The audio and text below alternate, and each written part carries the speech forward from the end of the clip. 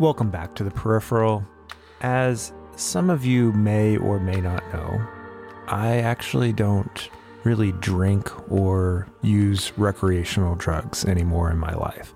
There is a variety of reasons, but the main one is going to be covered in tonight's episode. Having spent a lifetime watching my brother and sister drink and use drugs literally to death, and feeling helpless and trying to get them to stop, I speak with Brandon about the death of his younger brother, Elliot. And during this episode, Brandon asks me a lot of questions about my sister's death because, well, as you can imagine, we went through a very similar experience. You're going to hear me share a lot more than you usually do, which makes the episode a little longer, but I'm sure that's not going to be a problem for any of you. It's a weird, bittersweet moment when somebody like Brandon and I can meet and talk and completely relate to each other. It's horribly refreshing. I'll just ask for your permission now if I could take a snippet of your song and use it at the end of the podcast. Oh, no, man, I'd love that. I appreciate you taking the time to listen to it and stuff. Yeah. By the way, I didn't want to be that because this isn't about that. But I mean, my music is so intertwined with dealing with the situation. And then after I found out that you lost your sister, I was glad I sent it to you then. But I just didn't want it to come across, hey, man, let me promote my shit to you. No, you're not the type to come across that way, so you're fine. I appreciate that. I appreciate it because I'm always paranoid about it. We're going to talk about a bunch of depressing shit that I've been through and whatnot. And like, I don't want this to come off like, I'm a straight white dude, man. I don't want this to come off like I'm complaining about how hard my life has been and oh, poor me or any of this stuff. I've always grown up around people that have had it so much worse than me. And I'm really grateful for everything I have. And I wanted to talk to you because first off, man, I looked it up. I don't really keep track of dates a lot in my head because after a certain amount of people you lose, you just stop remembering stuff like that. It's not that important. I realized it's been like 9 years since my brother died and people just don't talk about him anymore, man. You know, like not even in like little stories, not even my family. And I was just thinking about that. I told you I've been kicking around the idea of trying to tell a story in different places before, and I'd gotten pretty close, but it just didn't feel like the right time. And I don't know, something about lately, it just hit me. I just wanted to talk about him. And also that would serve two purposes of allowing me to just kind of selfishly talk about my brother, but also remind people that addicts are like, they all start as, we're all the same. We're all people, man. I think there's this perception that people with addiction are like, they're all like born in these horrible neighborhoods and poor and all this shit. There's all these stigmas. I think it's changing now because it's gotten so bad with opioids, but I wanted to just add my story and my brother's story onto the pile of, look, these are just real people like that. It can happen to it literally can happen to anybody. I've watched it happen to, you name it. There's nobody who's above it. There's nothing wrong with trying to keep your brother's name out there, trying to keep his memories alive. There's nothing wrong with that. So it's not selfish. It's not a woe is me story. It's definitely legit. I read a book the other day and the guy said, somebody said, oh, you're just feeling sorry for yourself. And his response was, why not? No one else is going to feel sorry for me. Yeah, man, that's good. Yeah, I was like, give yourself some grace. Yeah, I like that. Just based off of what I know about you, it's actually creepy. We have a lot in common, man. And I know that we're both the kind of dudes that we don't want to sit around and pity ourselves or whatever. So you don't ever let yourself feel that. That doesn't help. That just makes it worse. So how did you end up reaching out to me?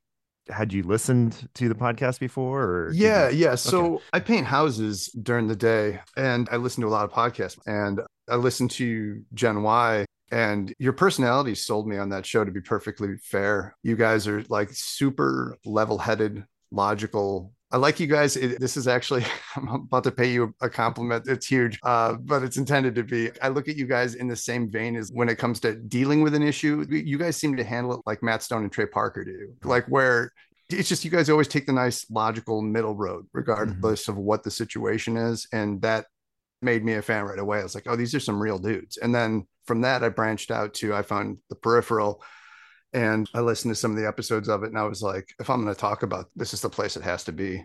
Yeah. Okay. Sometimes people reach out and they've never listened, and I'm always curious. So that's the only reason Yeah. why I asked. It could have been random. Yeah, it could have been. But yeah. I want to hear about your brother. So, like, where do you want me to start, man? Because I got a weird life. Just start at the beginning. How was your childhood growing up? How was he and yours relationship over the years? Wherever you think is natural. Okay. So I had two brothers. There's three of us in total. And then we're all about between 3.5 years apart. My middle brother, Andy, and I grew up really tight because I think that's just the nature of it. We're coming into like middle and high school together, like those ages. So we bonded really tight. Plus, we're very similar in a lot of ways. And Elliot, he was the youngest and he was the outlier in in a couple ways. See, we all have like dark hair and eyes. We're Irish and Danish, and the Irish part of my family, actually, our family name translates to dark hair and eyes, which is funny. But Elliot was a redhead with freckles. Wow. And yeah, he was like a deep recessive gene baby, but he got a bunch of shit as a kid because of that. We used to make fun of him all the time, like, you're the UPS baby. But then once he hit the age of reason, sometime around middle school, he's a super smart dude. And one of the funniest guys I think I've ever known. From the time he was a little kid, man, he always had this ability to just not give a shit about what anyone in any situation was thinking. If he lived kind of like by his own code and his own morals, and like outside influences didn't ever really matter. It was weird to be the oldest brother and learn from my youngest brother. But I remember just even as a kid, like seeing him in situations where peer pressure would normally steer you in one way.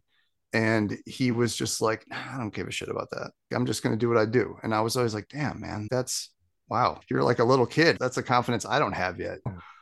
A level of maturity that some people never get. Oh, yeah, dude, man, absolutely. Yeah. So, like, once he hit that point, we got real tight.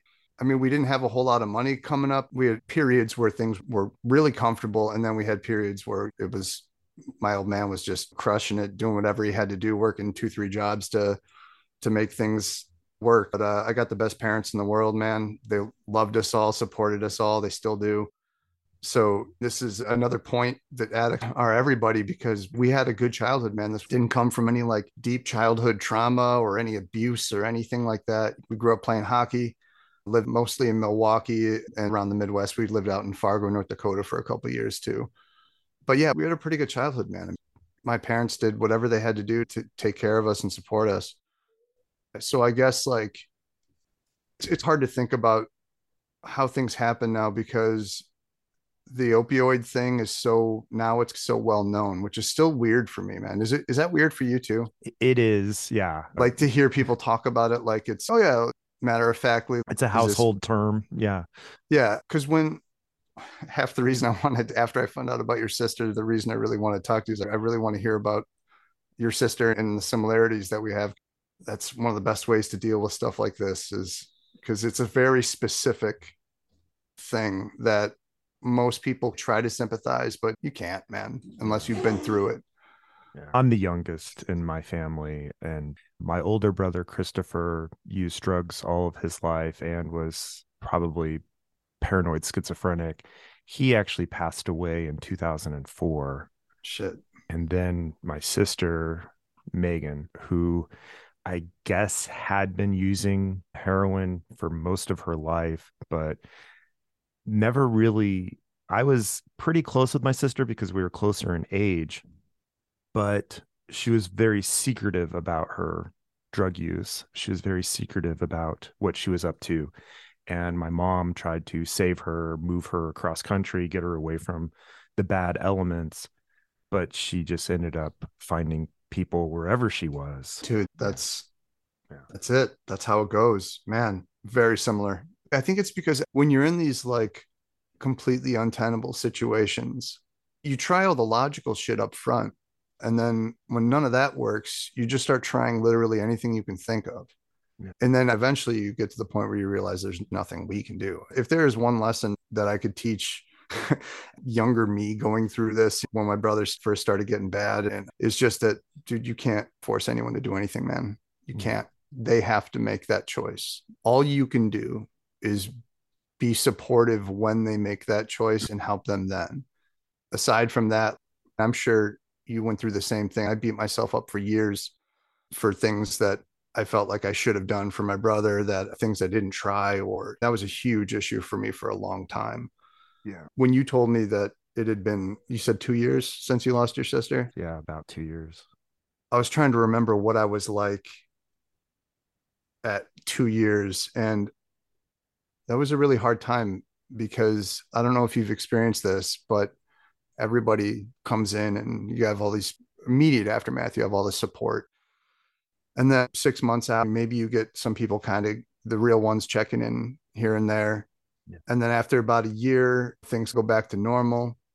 And then I remember specifically, it was about 2 years was the first time I was like, oh, this fucking sucks worse now. Because at that point, it felt like everybody just went back to their lives and you're still, you're missing a huge chunk of who you are, man. This person's not there anymore. Everyone else is, the world's just moving on. And like logically, that's just how shit works. But I don't know. I had a harder time at that point dealing with things because it was like, that was the first time that feeling really settled in for me, was that it was like, oh, this is just how it's going to be now. People are just going to go to work. And then, at least for me, the fear that you're helping me alleviate a little bit here by talking about him was that it just, this is the beginning of the decay of him, of his memory and everything that is this person you cared about just slowly fading away and like diffusing into the atmosphere until it's just, you can't, it's just gone. There was two things that kind of jogged my memory here. One is right after my sister died, anytime there was something funny or a song or something that reminded me of her, I'd want to call her. Dude, yes. Oh, man. And then you can't, Dude, I sent you that link to my brother's Facebook page. And when I sent you that, I hadn't looked at that in forever. And I was scrolling through it and I found a message I'd left him that said exactly that. I just picked up my phone to text you this thing and I can't. Yeah, that's the real motherfucker, man. And I still feel that. I wish I could tell you that fades away, but it doesn't, man. There's certain things that he and I shared that like my middle brother and I don't. Obviously, we have different interests and stuff. And there's some, it's ironic. It's like the things that Elliot and I really had in common are all the things that are like now primary in my life. And he isn't here for it. Like he was the one who really supported. He and I loved listening to hip hop back in the day. Like when I was discovering it, of course, I'm the older brother. So I'm showing him all the mixtapes and all the stuff because I started from the beginning. I went back to stuff before my time to catch up, to make sure because I just love it, man. It's been a huge part of me. And he and I always bonded over that, man. And he would just to see me finally out there doing it, I know he would just be loving it, man. And he ain't here. That song I sent you, I wrote for him. That's where it came from. That was the beginning of it. When he died.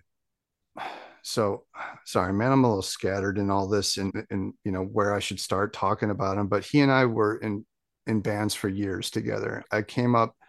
And Elliot was like born too late, 77 punk rocker. Yeah. Loved that shit, dude. I mean, he had the multiple belts, one for fashion, one for function, cut tees, and he worshiped that whole scene. And then that carried into us going from playing in punk bands into my old man raised us on old country Western, like Merle Haggard, Johnny Cash, like the real classics, not this pop country garbage that exists now. It's country Western. You put the Western in and we know what you're talking about. Yes, dude. Yes. Not models being taught to sing pop songs about trucks.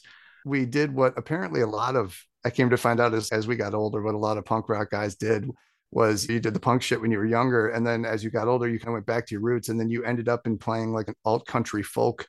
So that's what we did. My brother and I, we started a band that was like a gritty kind of folk music, sort of like Tim Barry, or I could list off a bunch of stuff of people. Only a very handful of people I think would probably know what I'm talking about. But we did that for years. I think of Hank Williams, the third Ass Jack band almost. Dude, but it's probably yes. not. Yeah, in Vibe, yes. In Vibe, that's what we did. Yeah. So we were in bands together for years, man. And then My brother, like, so he had an esophagus problem. We're both tall, skinny guys. And when I was younger, I had what are called like blebs on your lungs, or like little blisters. Oh, It's like a weird genetic thing that can happen to usually males between the ages of, I think, like 18 and 24. If you grow really tall, really quick, it's something that can happen and it can cause your lung to collapse. And mine did when I was playing hockey, and it was this whole thing. But anyway, he had one of those like on his esophagus that ruptured at one point, but it took the doctors like forever to figure out what was going on with him. He was going into specialists and getting endoscopies and all this stuff done. And I mean, it was causing him a lot of pain because air was leaking out of his esophagus and getting trapped like in his chest cavity. wow. And so he was trying to like describe this pain he was in, and nobody could really figure it out. And so this was like in the early 2000s, before anybody was even paying attention to opiate prescriptions or any of that shit. It was just Wild West. So he was being prescribed, of course, it started the same way it does with all these cases you hear about now. It started with him just being on Vicodin and then got upgraded and upgraded. And then he started buying pills on the street because it was cheaper. That was back when you could find 30s and 90s and stuff on the street that you were paying less than $1 a milligram. And because nobody knew about that shit back then. And like, I've done stunt work and stuff for years. And at that point, I was actually right when all this was starting to happen. I was home. I used to go out and perform for probably 8 months out of the year. And then when I'd get home, I'd stay there for a few months until my season started again. And I was home. And so I had just screwed my back up. I did horse stunts. And I think this was right after I'd gotten dragged one time and I'd torn some ligaments in my spine. And so dude, I have a weird life. So I was on Vicodin at the time. And so he and I both had these afflictions where we were young and like we had these problems and no one knew about painkillers. So we weren't afraid of any of this. He was prescribed stuff and then we'd recreationally pick up stuff on the street here and there. But it was always like what I just said, recreational. It was never, none of it felt like we needed it. It didn't feel like it was a real big issue. Yeah. And then so this kind of went on this way for a while, where my brother was there. This was right at the beginning. They hadn't quite diagnosed his problem yet, and he was just on painkillers. And I was on painkillers. We were getting him on the street.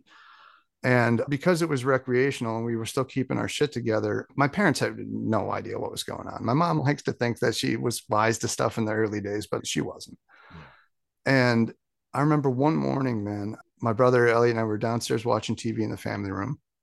And my mom came downstairs, and my parents are both really science-minded people. They've gotten more spiritual as they've gotten older, which is pretty cool. But at the time, they were not spiritual at all, or they just believed when you die, you rot in the ground. That's it.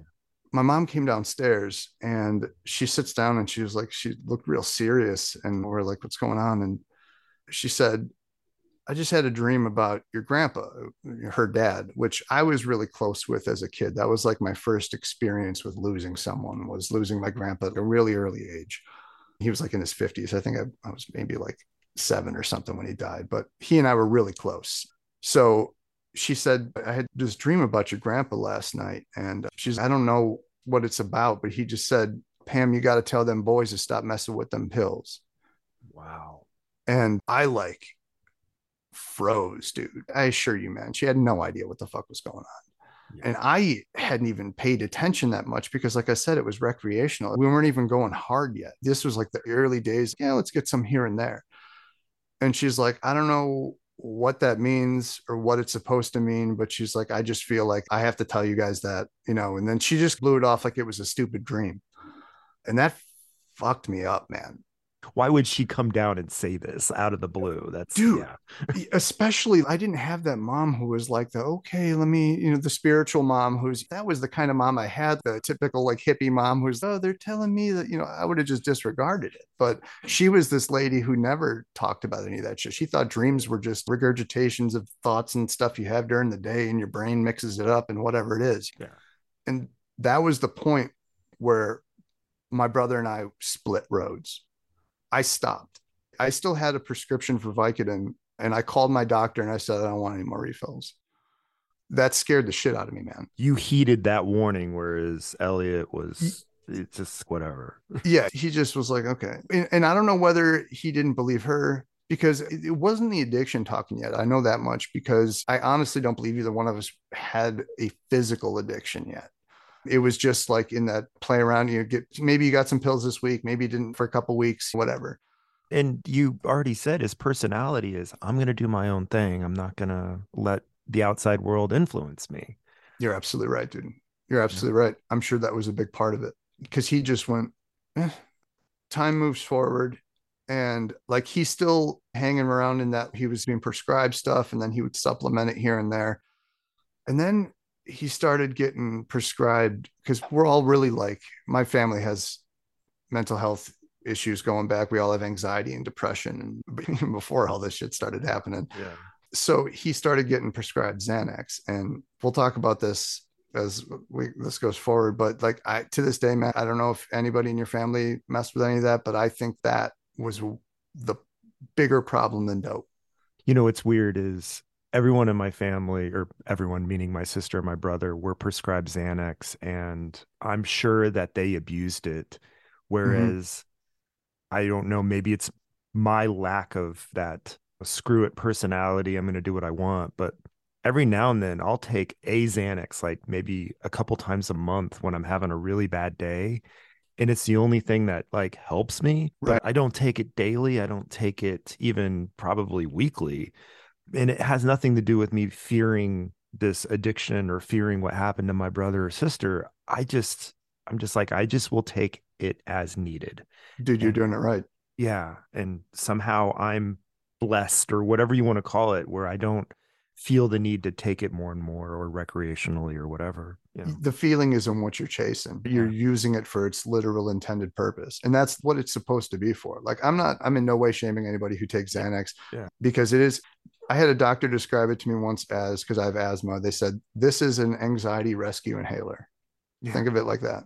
That's what it's for. You're having a panic attack, you take one, you ride it out.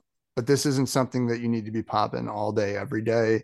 That's not what it's for. There are drugs you can be on that are like, I'm on SSRIs and other things like that. You can be on that help lower your anxiety that you take all the time. But Xanax is not one of those you're supposed to just be firing down. Yeah. And I don't have anxiety.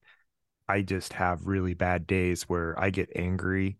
Things are just spiraling. And like you said, it's an inhaler. I call it the Johnny on the spot for Yes. just shutting down those emotions. But as we're saying these things, it's really obvious how somebody with anxiety or somebody who has multiple bad days can start taking it all the time and just. Oh, dude. It actually happened to me right around this time.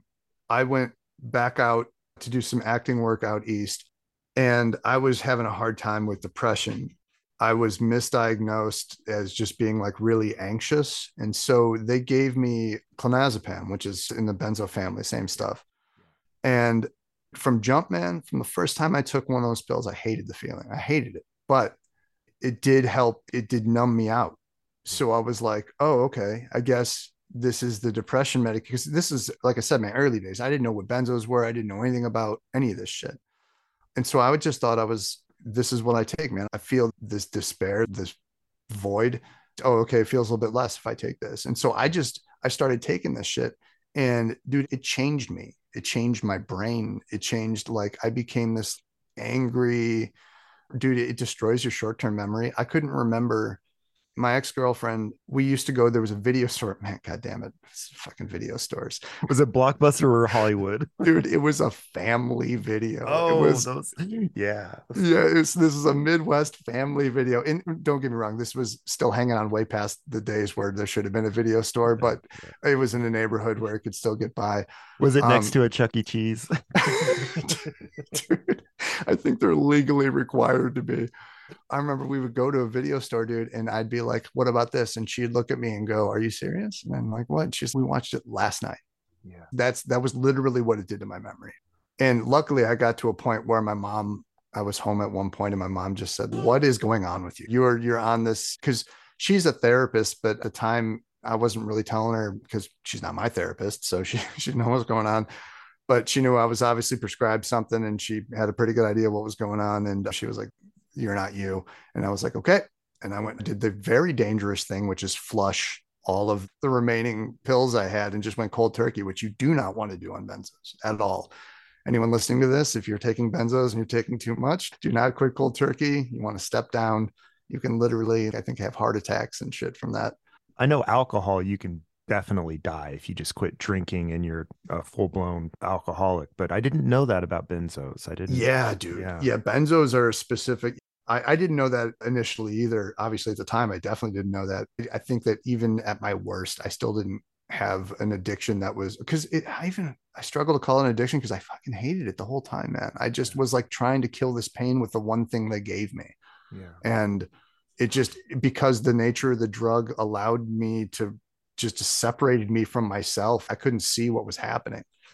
And that's why I say to this day, that's the more damaging drug that my brother was on than the dope, because the dope, yeah, he's going to fall out. He's going to do all the shit dope fiends do. But like when you catch him in those lucid moments, you could get through, because it didn't destroy their mind. It just destroyed their body. Yeah. And it's always interesting to me because most people, when they think of a drug addict, when they think of whatever horrible terminology they want to use, like junkie or strung out or whatever, but most people, when they started, it was just recreational. Maybe it was just, I want to party in high school or college.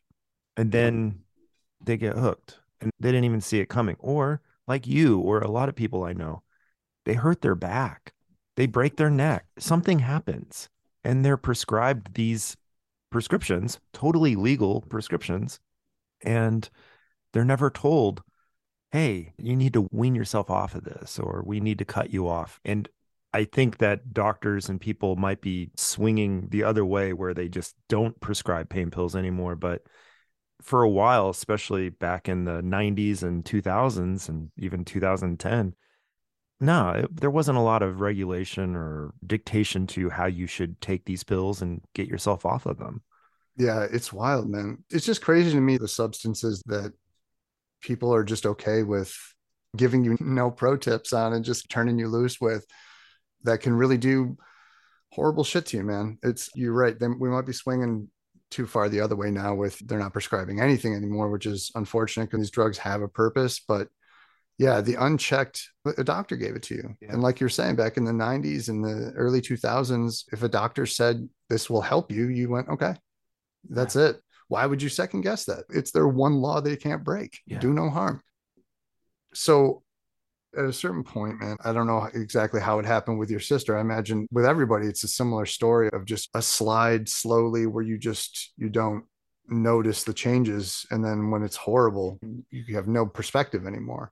Yeah. Like I said, we were trying to play music and we had a band going that was doing fairly well. And we decided we had a lot of people that were pretty positive about our sound, and enough to where we were like, all right, let's make a run at this. So at this point, Ellie was very functioning. I would classify at this point, he probably was addicted to both Xanax and opiates, but like he was still at the very high functioning, able to just keep it together 80% of the time.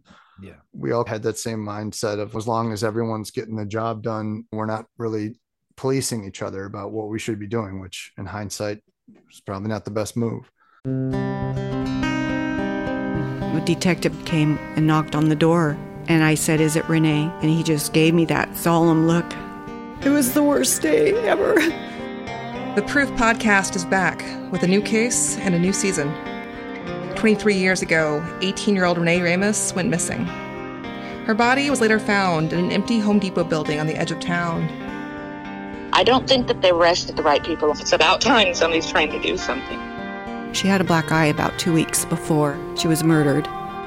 They are involved. They definitely had her body and her backpack. You know people are going to judge you, right? Of course. They're judging me now. They've been judging me damn near my whole life. You can listen now to Season 2 of Proof, wherever you get your podcasts, and follow along with us as we reinvestigate the murder at the warehouse. I have to ask, did you kill Renee? American Criminal is a new true crime podcast from the studio behind American Scandal and American History Tellers. Every week, you'll fall deeper into the riveting stories of the country's most clever, craven, and cruel criminals. Fraud, theft, murder, and worse. Whatever the case, whoever the criminal, you don't know the whole story until now. The debut season tackles one of the most sensational cases of the 20th century, the Menendez murders. In 1989, young Lyle and Eric Menendez brutally shot their own parents. Prosecutors and the press said it was a multi-million-dollar inheritance that led two greedy rich kids to murder. But the picture-perfect facade this Hollywood family built hid troubling abuse. Could these teenagers have been driven to kill? Or was it even in self-defense? Listen now. Go to AmericanCriminal.com or search for and follow American Criminal wherever you get your podcasts. We mostly grew up in the Midwest. A lot of people don't know this, but a lot of areas in Milwaukee and Chicago, people know about Chicago, but a lot of areas in Milwaukee are pretty rough, man. There's a lot of gang activity, in areas that we grew up in too. We grew up in an area called Waukesha. People had never heard of it until that. It's the same city where that nut job fucking drove a car through that Christmas parade. Oh yeah. Remember hearing about that? Yeah. That was on Main Street, dude. I grew up bombing that street all the time, walking up and down there like that. It was really wild to see that shit happen somewhere that it's not a big area, man. It's a city, but it's like an offshoot of Milwaukee in the outskirts. And that shit. Right. But so we decided, it was me, my brother, our buddy Tyler, who was our bass player, and my brother's girlfriend at the time, Lindsay. And we all decided, all right, we're going to make a go at this. Let's move out to the East Coast where the cities are closer in proximity. So it's easier to put little tours together and stuff. And let's try to make this actually work. I had done some acting work and stuff out in Pennsylvania. And Elliot actually, I don't want to go on a tangent, but Elliot, one of the many things that I respected about him coming up was he could be friends with anybody, the scariest dudes I've ever seen in my life. And Elliot was just boys with him because he knew how to talk to everybody. There was this one dude walking down the street one day. And dude, I want you to picture like any stereotype of a scary, like MS-13 gang member that you can picture in your head. Like I'm talking spider web face tats and the whole nine, like prison jacked, like the whole thing. He's walking his pit bull down the street. And my brother's sitting on the porch and the dude jerked at the pit bull's collar. My brother didn't like that. He stood up and he said, "Don't do that shit again." And my brother's this tall, skinny, redheaded dude. Yeah. And he looked at him like, "Are you serious?" My brother said, "You yank at that dog's collar again, I'm going to beat the shit out you." and he went over and had words with this guy. And then later on, they became friends. I mean, like, it was weird that my brother he stood up for his code, and his code was you don't hurt women, animals. Like he's a good dude, and he wouldn't let that shit happen.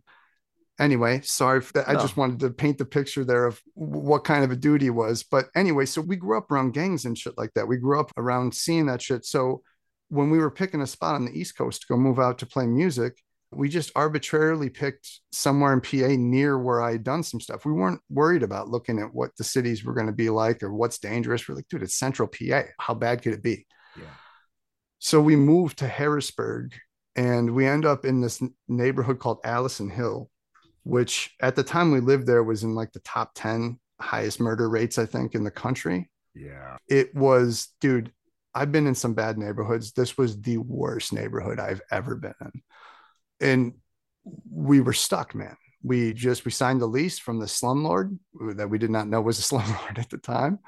And so the four of us were out in the hood, man. And we're like, this is our spot. We got to be here until we can get out.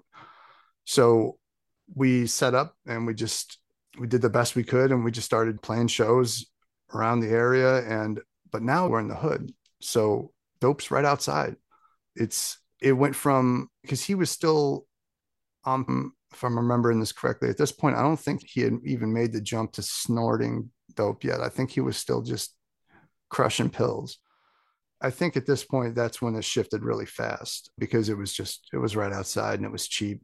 And then also, our life got real hard, man. This neighborhood, every night was gunshots all night long. Your car gets broken into, shit gets stolen. You're always facing setbacks. Yeah. Yeah, dude, so this is the kind of neighborhood where you have to, it's like living in a war zone, dude. You have to be conscious all the time. I had to think about my posture and how I walked down the street because I knew I was being watched all the time. And if I'm looking weak, it's like that prison mentality, man. You're a target. And we were already, I hate for it to be like this, but we were the only white dudes in the neighborhood. So already we're being stared at as, are these guys going to be punks? Are they on the level? Yeah. And I credit my brother for surviving this neighborhood, man. He went out to buy dope one day. He told me he was going to buy weed, but I know he was going to buy dope. I don't know, maybe a month after we moved in, and these dudes thought that they were going to roll him. He was this tall, goofy white kid. And I think 3 or 4 dudes tried to jump him, and he handled them. And after that, like, we had respect in the neighborhood. We had a dude who would watch our house for us when we left. We had people that would show up and hang out and give us stuff and make sure we were all right. And like, the whole vibe changed after that.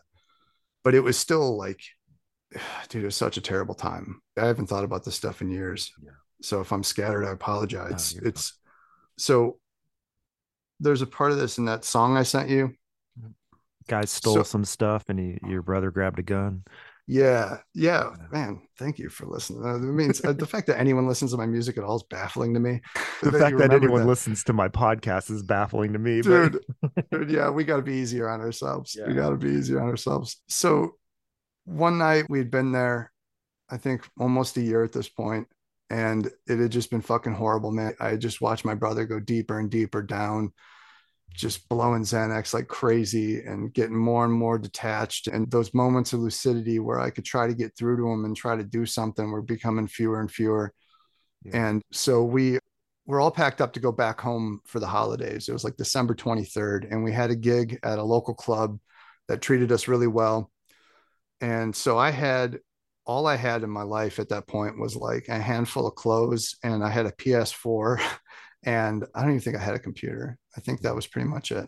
Yeah. And so I had all my stuff in my suitcase, my one suitcase, ready to go, because I was just so fucking ready to get out of there, man.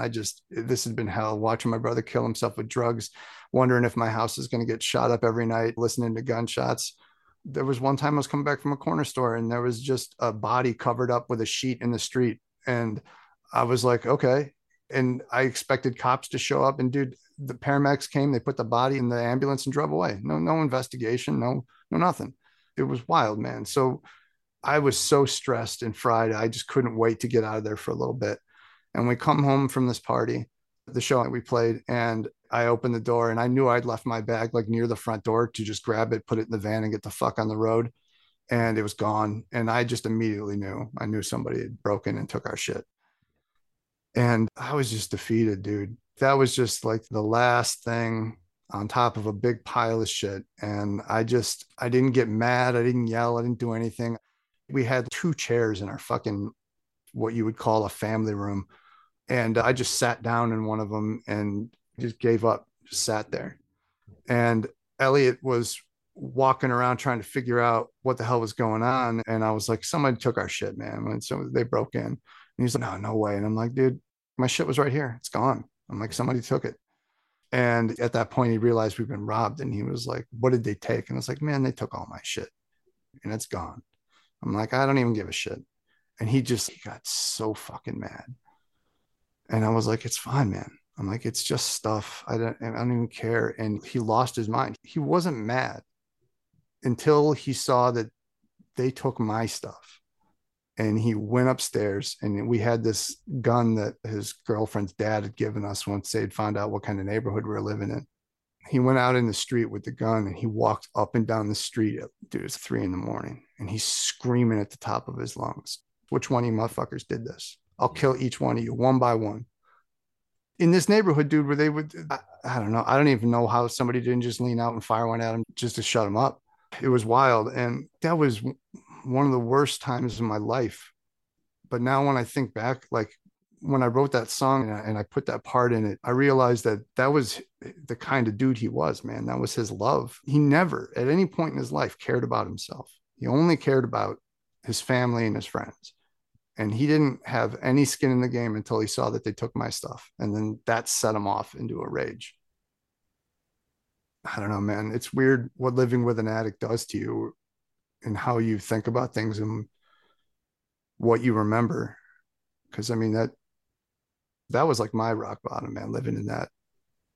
That was supposed to be, when we moved out in that direction, that was supposed to be, like you had said, your mom took your sister away from it for a while. That was an effort. That was our first attempt at that, was get distancing Elliot from shit. And we just, because I I used to beat myself up about this for years, that I'm the older brother. I should have scouted, known where we were going. And I put him right in it, man. I put him right in the heart of where I turbocharged his addiction. My parents, they tried everything they could do.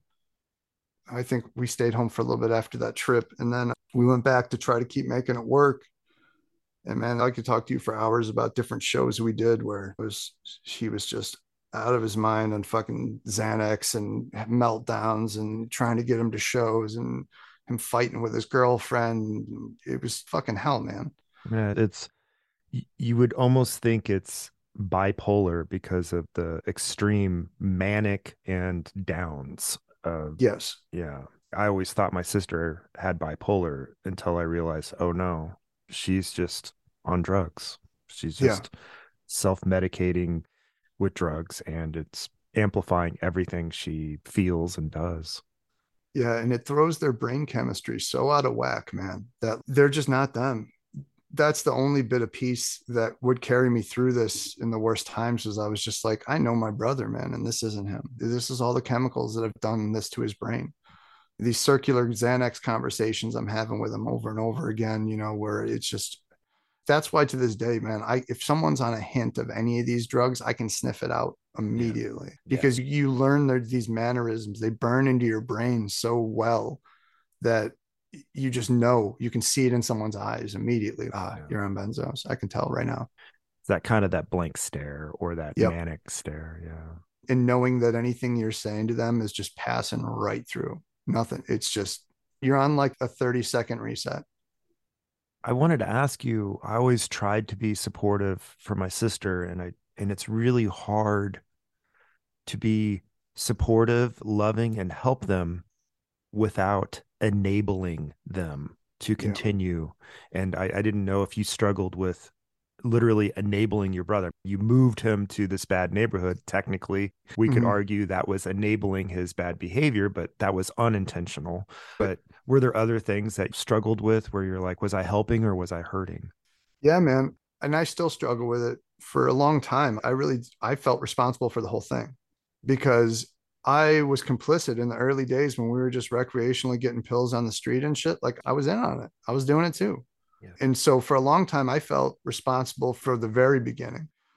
Yet it's difficult to walk that line of how do I support and how do I not enable? And first, especially back then, we had to learn what enabling even was. Like, my mom she just retired. She was a therapist, and she had a better grasp on it than the rest of us. But still, when it's your own kid, there's only so much you can try to do. And it's tough. It's tough to try to figure out what is support and what's enabling. And it was hard to find, like, I don't want to say that there is no exact answer. Maybe there is, and I just never found it. But we seesawed back and forth for years with it, where he came out east with me, and then we went back home for a little bit. And then it was like each time was trying to figure out how I can be near him and foster the good things in his life. Like, we really were trying to focus on the music. We were trying to focus on, okay, we're booking shows where we got to get in the studio. We're trying to keep him focused on that shit. How we shifted I'm sure in the early days, we were definitely enabling him. He, like every addict, hitting up my parents for money and whatever. They fell into that trap for a while before they got wise to it.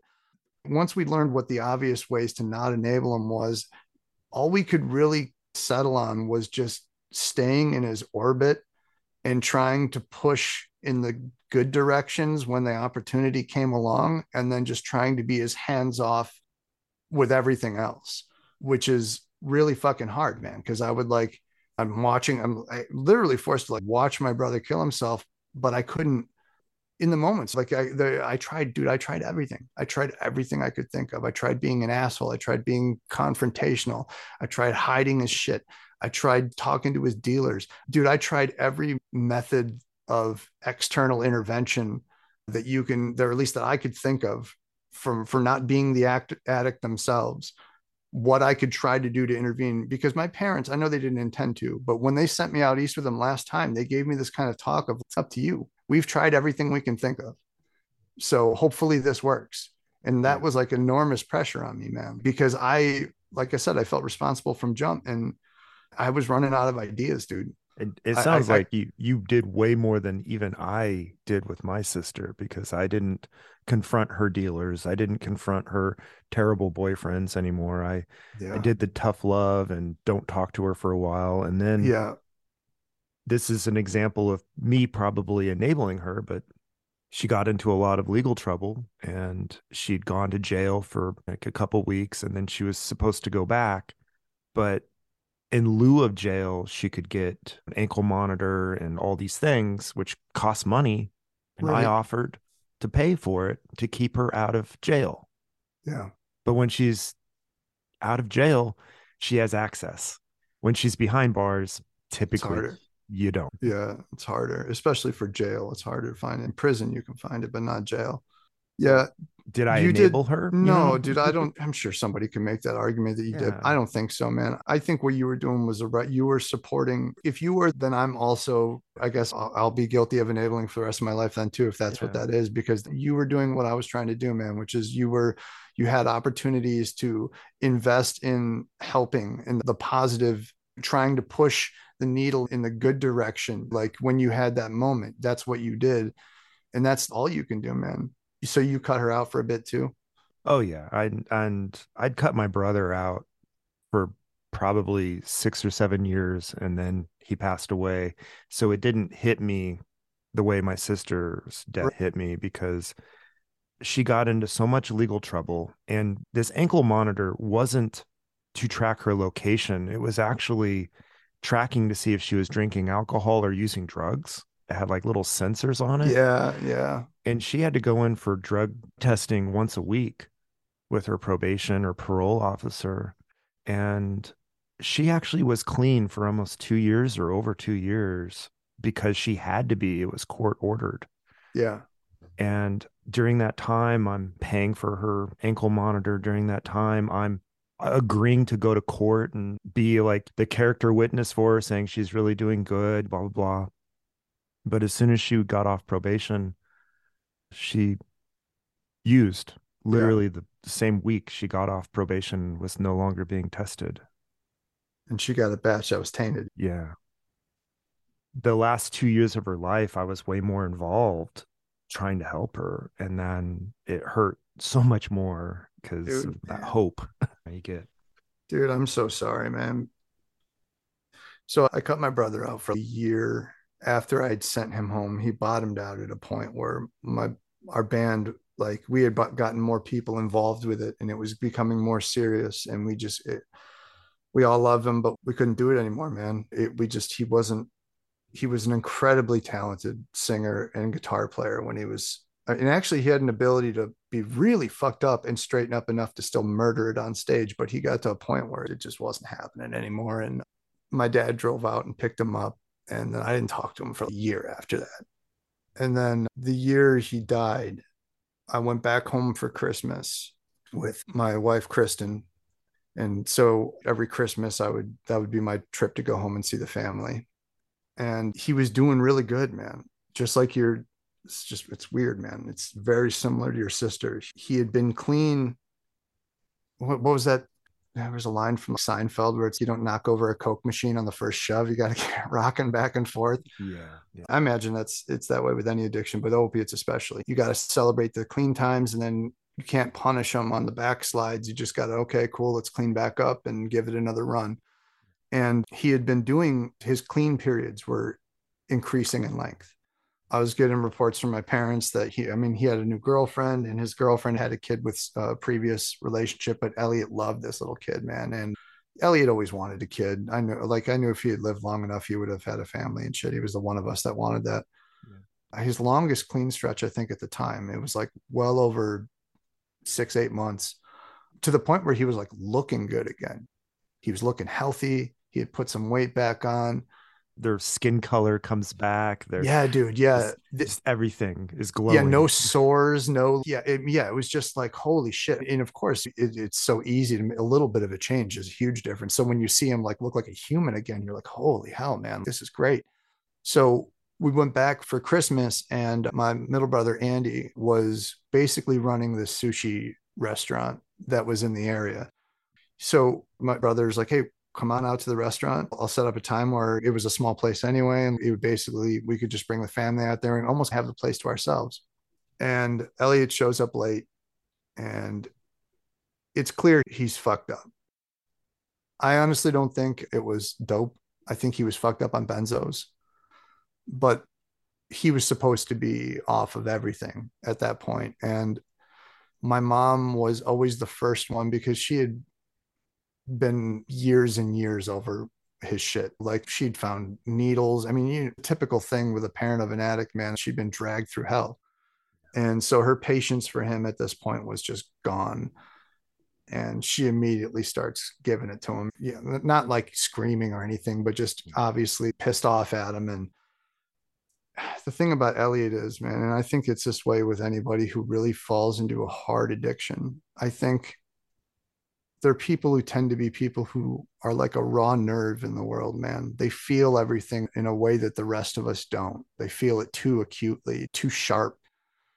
And they need something to take that edge off just to get by. Just because if I'm this way to a certain extent, I can walk into a room and I can know who's upset before I even talk to anybody. It's whatever it is. I don't know what it is, but it's just something that I have and other people in my family have. Are really empathetic people. And Elliot was cursed with the worst side of it.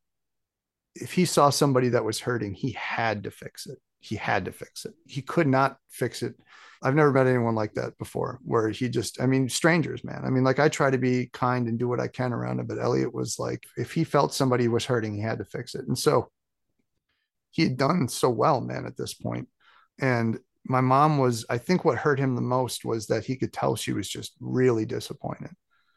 And she and him have a back and forth a little bit. He really wasn't arguing that much. He was denying, of course, that he was fucked up, but they weren't like yelling. And then my mom basically just got to a point where she was like, all right, I'm done with this. And she's, I'm leaving. So she got up and my dad got up and my middle brother, Andy, was all uncomfortable because there was this quasi scene that just happened in the restaurant that he's basically running. Like he thought he'd bring his family out to have a nice dinner. And here's brother, who's a drug addict, shows up and fights with his mom, and she storms out of the place. And so she leaves and my dad leave, and I lingered for a second. Elliot had his head down on the table, like it reminded me like what you do in middle school to go to sleep, just arms on the table, head down. And he was like tearing up and stuff, and I was about to walk out and I stopped and I was like, because this was when I came back, this time was the first time since I cut him out for a year where I just couldn't deal with him anymore.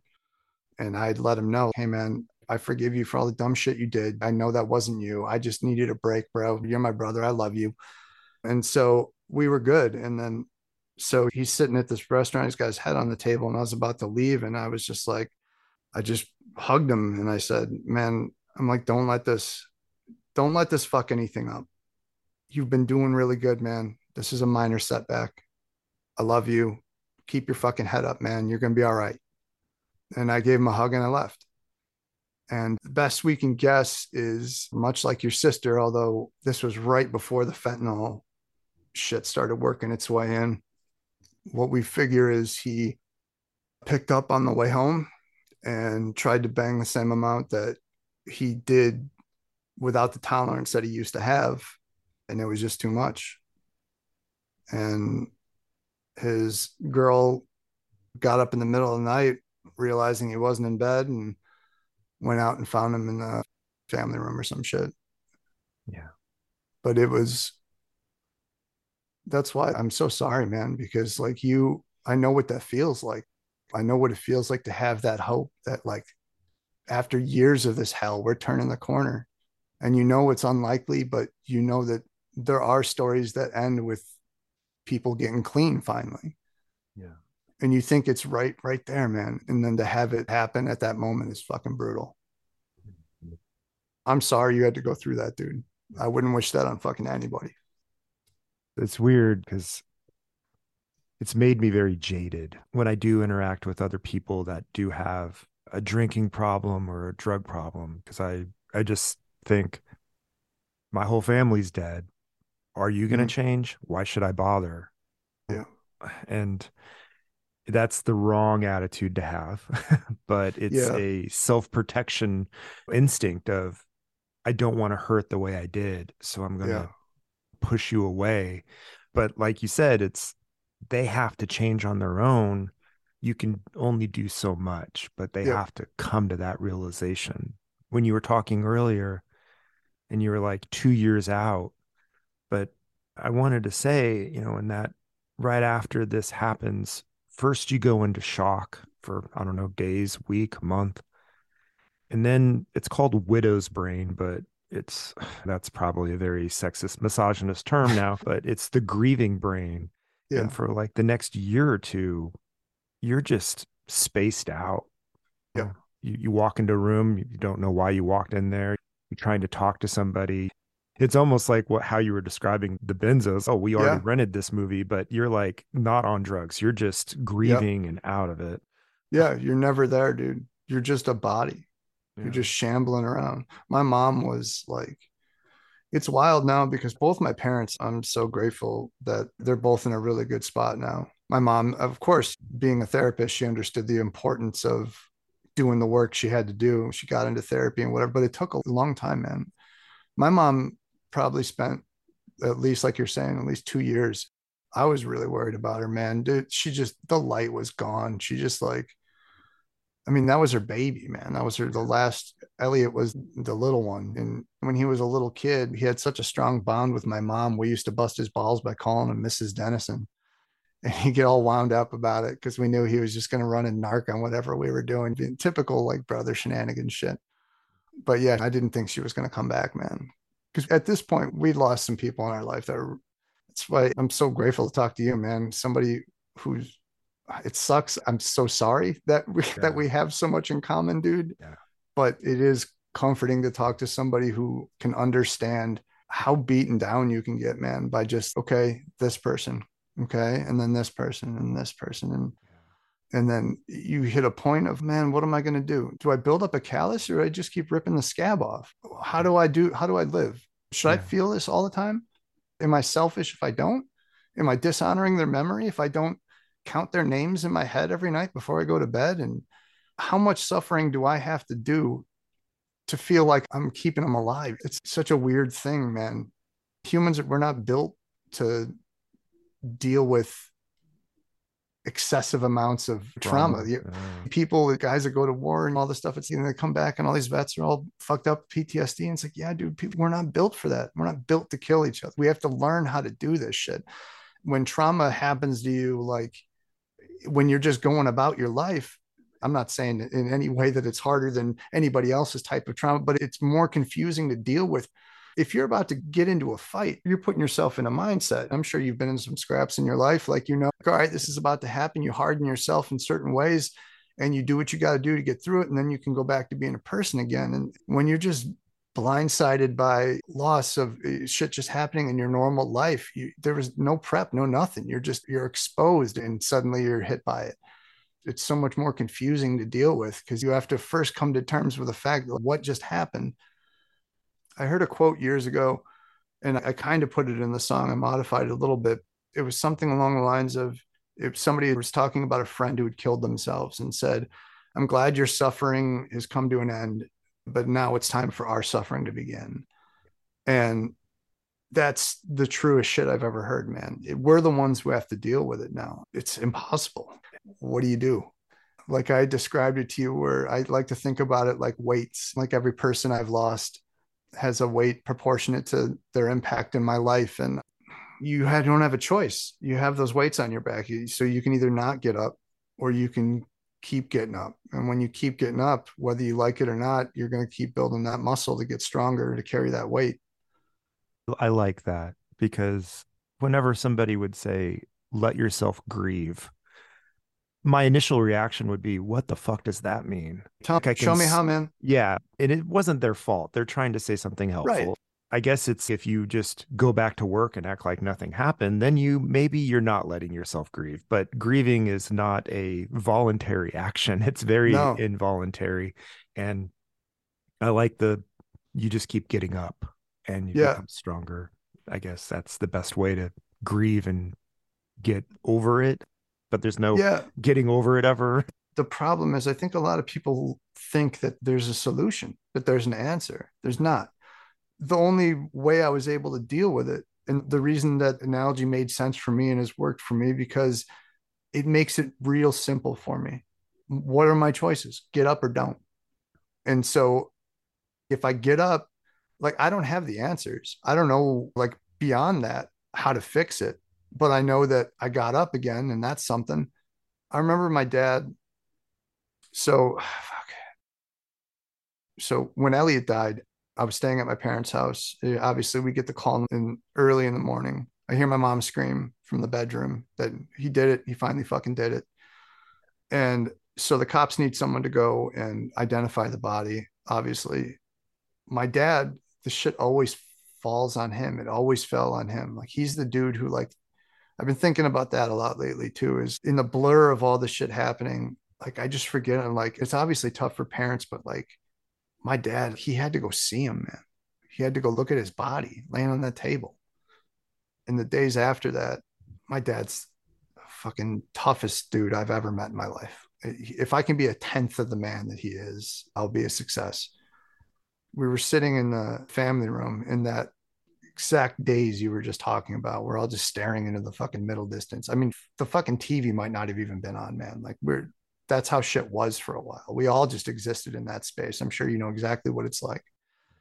And my dad had just came back from taking my brother's van to the scrapyard, and he had his plate, and he took off the van. He had his plate in his hand, and we'd all just been sitting in the room in silence for a while. And he just said, I was walking back from dropping his van off at the junkyard, and it was the middle of fucking Wisconsin winter. And I was walking back, and I was walking directly into the wind. And I thought, this is what our lives are now. Yeah. And I was like, fuck, man. It was like the most accurate and saddest fucking thing I've ever heard in my life. Yeah. That was all he said, just moved right past it. But that's it, man. But he did it, is the point. Like, that's all you can do, man. You just keep moving. You just keep getting up. If you have no other answers, you'll hear this a lot. If you suffer from depression or anything, you'll hear a lot in therapy. Therapists will tell you that on days where all you can do is get in the shower today, man, do that. That's the thing. Don't hold yourself responsible for all these things you feel like you should be doing, which is tough for me. I'm super ADD, man. So I'm constantly judging myself, man, for all the things. Like right now, this whole time, I've just been going through my head like, man, I hope Justin cuts out all the parts of this where I sound like a fucking idiot. No, and did your ADHD get so much worse after this? Yeah, this whole thing has been a long process of me trying to figure out how to get my shit together, man, because I'm sure you can understand, like, for a while, what you do is literally what I said of just getting up. You just go like, all right, you just stay in motion. You like brush shit off and you just keep going. At least for me, I settled into a pattern where it was like, I knew I wasn't good. Like, I knew I needed help. I knew that I wasn't mentally well, but I was functioning. I was going to work. My wife didn't want to kill me. I was at least enough of a human that, like, people in my life were being taken care of and things were going fine.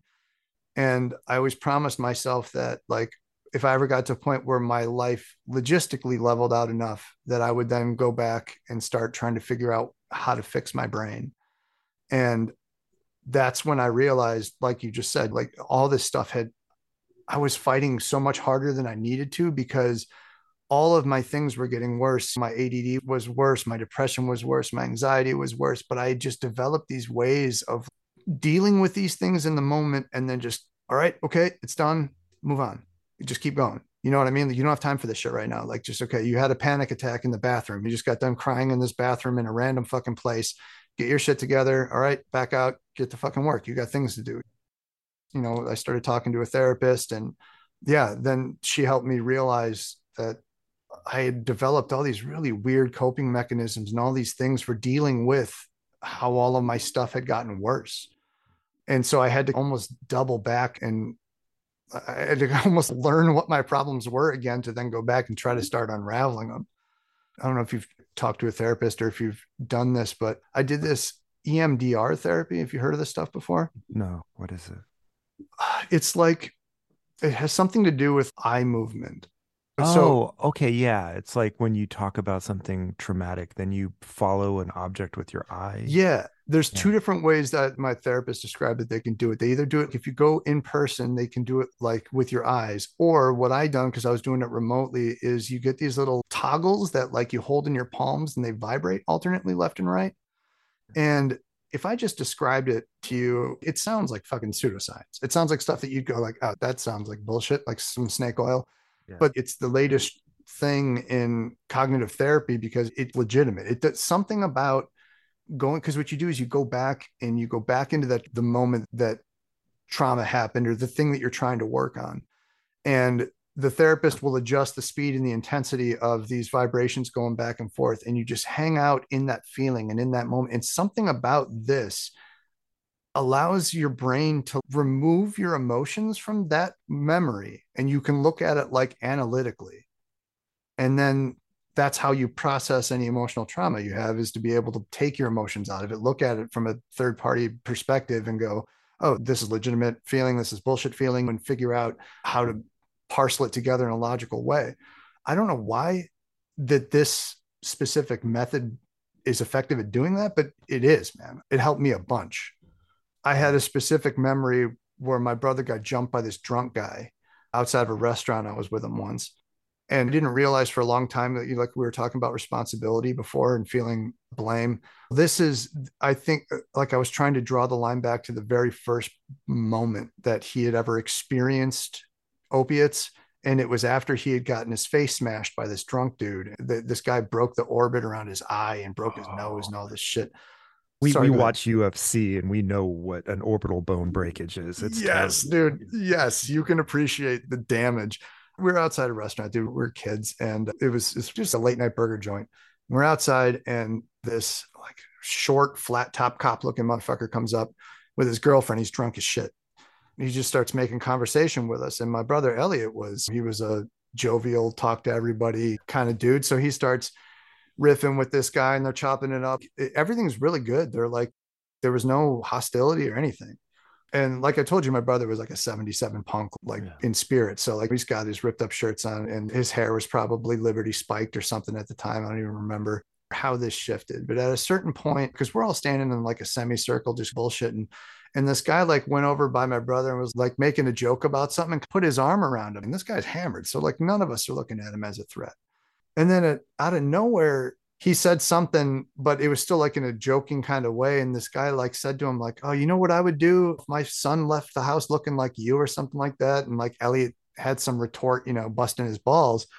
And this guy had his arm around him and just pulled him into a right hook, like everything he had, dude, right in the face. So, I mean, you got a kid, and my brother was 16 at the time. And all of us just froze. We're like, what the fuck? Because dude, it was literal. We're all laughing, and then my brother's on the ground. Like it was insane. And so we're trying to process this, and he had punched him so hard that he had stumbled through. And so he turns around to like stomp him. Like my brother's flat out on his back. And I think he was out at the time. I think he was unconscious because he was just flat. Yeah. And this dude turns around like he's going to stomp him. And I snap out of it in this moment. I jump over Elliot's body and I get between them. And I'm like trying to process what's going on. And he's looking like he's going to come at me. And I'm like, what the fuck is wrong with you, dude? He's 16. You punched a 16-year-old kid. And his girl grabs him and he's like, we got to go to get him out of there. I had this moment where I'm about ready to tear this guy apart. And his girl grabs him and starts dragging him out. And then I hear Elliot come to behind me and makes the most guttural. It's like, dude, it's burned into my brain. This sound he made, this like groan. And I look over and he rolls onto his stomach and blood just pours from his face. Like a Gatorade bottle's worth of blood just pours out of his mouth immediately. So I forgot about the dude and I picked up Elliot and I carry him into the restaurant. We call 911. I tried to send one of my friends out to get his license plate, but that dude was long gone. But for years, I blame myself for, first off, not handling that dude. And then second off, not protecting him. And then third, introducing my brother to pain medicine in this roundabout way. Because it was like after that, 2 or 3 years after that, he developed his esophagus problem. And that was a memory that was like a catalyst for me in therapy for a bunch of different things, a bunch of different feelings of responsibility and shit. That EMDR therapy really helped me to remove myself and look at it and be like, all right, if I would have fought that dude, what would that have done? Because I would have killed him. So like, that great. Now, I'm going to sit and my brother's still hurt. And I know for sure we couldn't have prevented it because it was such a weird thing to go down. Yeah, it was totally out of the blue. And, people listening, or I'm sitting here going, dude, it's not your fault. There's nothing you could have done, but you would have never listened to me or anyone. You had to go through the therapy. You had to come to that realization on your own. Just like someone who has an addiction problem has to come to this realization on their own. It's such a helpless feeling when you want to help others and you can't. Yeah. And exactly what you just said, man. That's why that feeling was something I really needed to, and don't get me wrong, like I'm in a much better place than I was now, but I'm still dealing with this shit. I'm still working on it. But what you just said is exactly why I feel that way, man, is because I'm trying to figure out how to explain this. Just that helpless feeling. Yeah. That is what I think it was, that feeling that carried through everything after that, watching him kill himself with drugs. It was that same panic of watching someone fall off a cliff when you're out of arm's reach of grabbing them, like that same feeling. I think that's why this memory was such a jump off point for me for it, because it was that same feeling that carried through all the other shit. Something one of my therapists told me, because yes, I do see a therapist and a psychiatrist and a lot of people. Good, man, I'm glad to hear it. But they always say, tell me about your mother, or something about your childhood, some kind of traumatic event. And I don't always think it's something when you're 5 years old, but let's just say that you're 5 years old and your dad runs over you with the car, but you live through it. Now you have this weird aversion to your father, or a weird aversion to large objects or something. And then other things in your life happen that tie into that, and you chain it all together. And that moment was your origin story of this trauma with your brother. And then everything from there, you chain together as your fault. That's exactly it, man. You just keep riding that shitty ride over and over again. You keep getting back into that same mindset. And so the therapy is to reframe that origin, that first time you felt this way.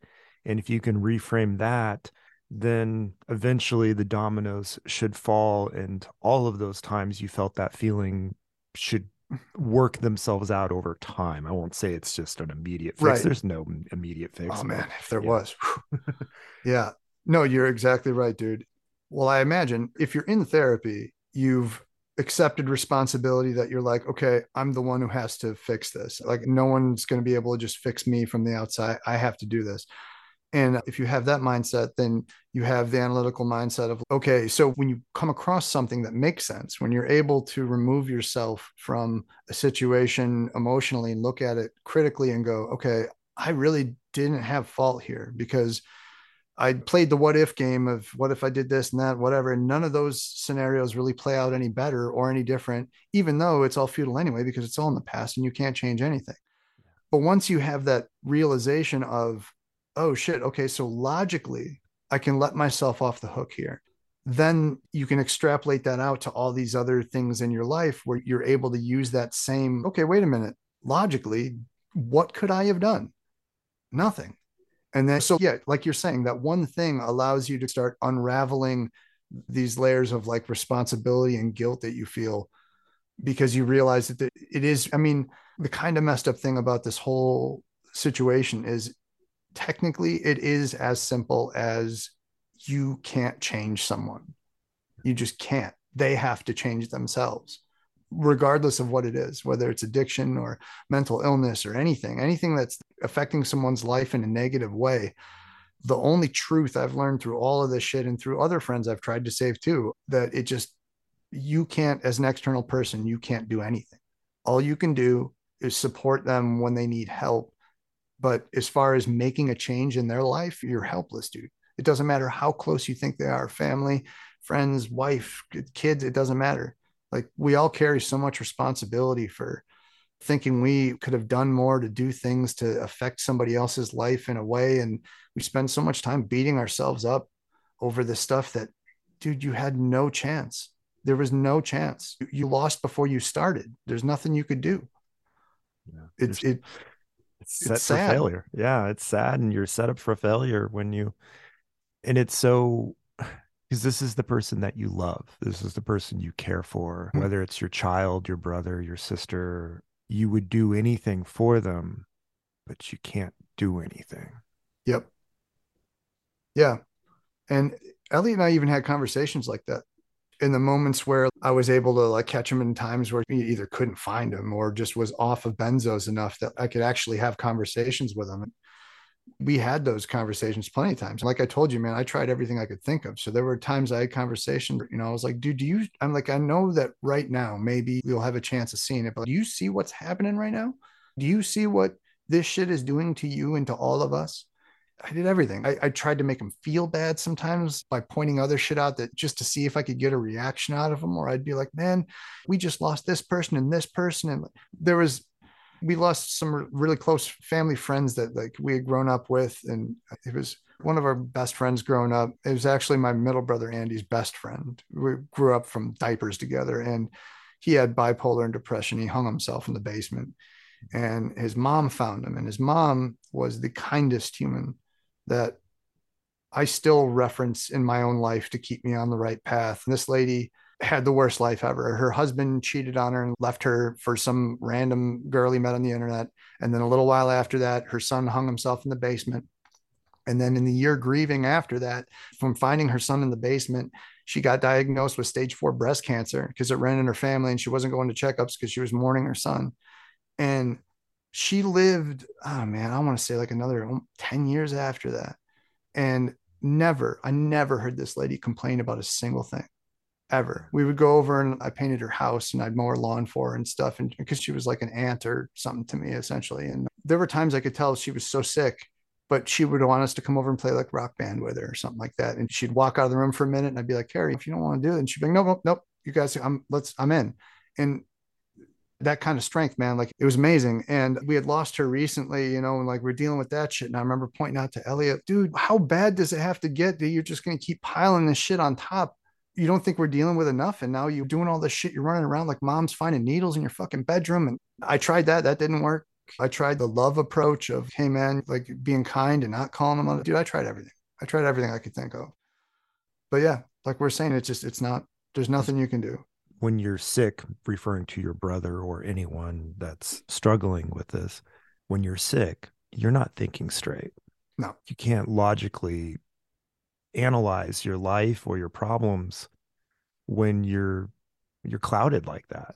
And so you can sit here and say you're hurting the family. You can tell him all the things, but he's not processing it correctly, and people can't process it correctly. But when you do talk to them in those moments of clarity, those moments of sobriety, sometimes you can get through, but I don't know how often that happens, but it's fleeting. Yeah. Unfortunately, at least there's no blanket rule of what's going to work and what's not. But if you're dealing with anything that is so heavily affecting their mind, you have these little windows where they come back and you try to get something in there, but that window's closing quick. And then whatever you got in is probably just gone immediately, which is the sad reality of it. The only times I remember like seeing the lights going on is when he had extended periods of being clean, where his brain could recover enough from the substances. And then you could sit down and have conversations. Because that was actually like I told you, we had a handful of days when I came home that year for Christmas before he died. And it was like my little brother again, man. He was quick. He was back. He was making sense. He was holding up his responsibilities. It was like, he had his wit back and he was making jokes. Yeah, dude. And he was such a fucking cartoon character, man. So I told you we lived mostly in Waukesha. He was so known in Waukesha that everyone called him the Shawtown Sheriff. And so he got a fucking old timey Shawtown Sheriff badge tattooed on his chest where a badge would be. And he would frequently have run-ins with the cops downtown, and he'd be like, what's going on here? And then they would question him. He'd be like, guys, just step aside. This is my jurisdiction. He'd pull his shirt back and show him his badge. But he got away with that shit because he was universally loved. He was one of those dudes that, like, I think he even talked his way out of a DUI once, which I don't even know how that's possible. He's the kind of dude who could sell a ketchup popsicle to a lady in white gloves, man. He was pure charisma. I relate a lot to your little brother because I could talk my way out of everything too. Yeah, man. I got a lot of pointers from him, dude. I learned how to, especially with girls, man. I was such an awkward dude. And like Elliot was not, man, that dude. Nobody was off limits, man. I think any human being would be attracted to that guy when he was on his game. Also, I think, dude, there's like this, and you can sense like inherent goodness, no matter how fucked up someone is on the outside. I think that most people, unless it's been beaten out of you or something, you have this ability to, it's like why animals make the most sense to me, because there's no language or any of this. It's just vibes. It's all sense. And you know how animals can sense if you're a good person and they approach you. I feel like humans have that too with people. And Elliot had people just, it didn't matter. People could get so mad at him, dude, and still they just loved him, man. His wake we had at the House of Guinness, this bar that we were at all the time. Dude, it was hundreds and hundreds of people packed into this thing. I've never seen this place more packed in my life. And they just kept filtering through the whole time. Yeah, he was loved by everybody. Because he, like I said, he had his code, man. He did what he felt was right all the time. There was one time he was in a bar in Waukesha, and this girl was getting creeped on by this dude. And the bartender, Elliot knew really well and could tell that he was trying to figure out what to do about the situation, but his hands were tied. He was the bartender. And Elliot went over and had a talk with the guy, and the guy started getting handsy with him. And Elliot took his ass outside and tossed him down a flight of stairs. And the cops showed up and watched the security camera footage of my brother throwing this guy down the stairs, laughed about it, and just left. That was the kind of, because they knew him. And he was like, the sheriff. Yeah, exactly, dude. Yeah, it must have been, it was his beat, dude. He was on that bar duty that night or whatever. Yeah, it's just, he was such a good dude, man. And that's the hardest part, man. I'm sure you deal with it too. It's just all the stuff in life now that you're like, man, they'd love this. They would love this. My sister, she was so outgoing, sociable, just she could talk to anyone. People loved her. She could rub shoulders with the elite, but she usually chose to hang out with the dregs of society. Like all the good people, man. Absolutely. And she was funny as fuck. And in those moments of clarity, it was nice, but those are the hardest times, really, sometimes. Yep. Yeah.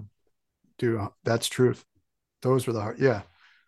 Like we were talking about where here, can I ask you like a kind of a tough question? Absolutely. I'll tell you how.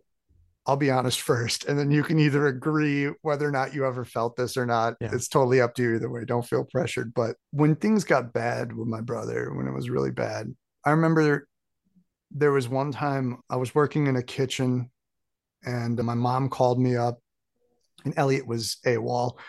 He had taken the car and was supposed to be back with it. And this is all typical addict shit. Yeah. He was gone with the car and no one could find him. And then they found the car and they couldn't find him. And it was this whole I'm getting this, and this is all happening back when he's back home and I'm out in PA. So I'm getting all these calls and stuff. There's nothing I can do about the situation. And by the third call of, all right, he was spotted at this gas station and now we're going over here. And that all those old stressors and anxiety, all that shit rise up every time a new crisis happens, which I'm sure you're very familiar with. Oh, here, this is the crisis of the day today. Here's my anxiety and my adrenaline going. And I remember all of that going. And I had this thought.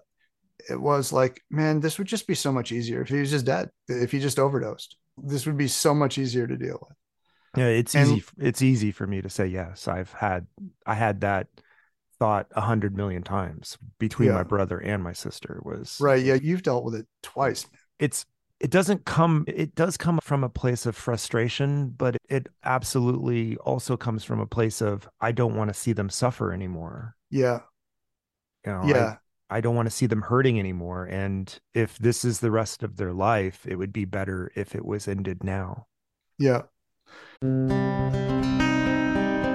A detective came and knocked on the door, and I said, "Is it Renee?" And he just gave me that solemn look. It was the worst day ever. The Proof Podcast is back with a new case and a new season. 23 years ago, 18-year-old Renee Ramos went missing. Her body was later found in an empty Home Depot building on the edge of town. I don't think that they arrested the right people. It's about time somebody's trying to do something. She had a black eye about 2 weeks before she was murdered. They are involved. They definitely had her body and her backpack. You know people are going to judge you, right? Of course, they're judging me now. They've been judging me damn near my whole life. You can listen now to Season 2 of Proof, wherever you get your podcasts, and follow along with us as we reinvestigate the murder at the warehouse. I have to ask, did you kill Renee?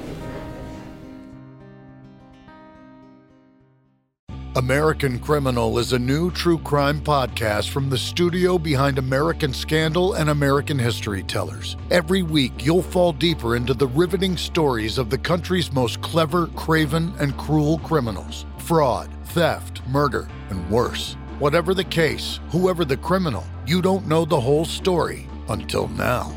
The debut season tackles one of the most sensational cases of the 20th century, the Menendez murders. In 1989, young Lyle and Eric Menendez brutally shot their own parents. Prosecutors and the press said it was a multi-million-dollar inheritance that led two greedy rich kids to murder.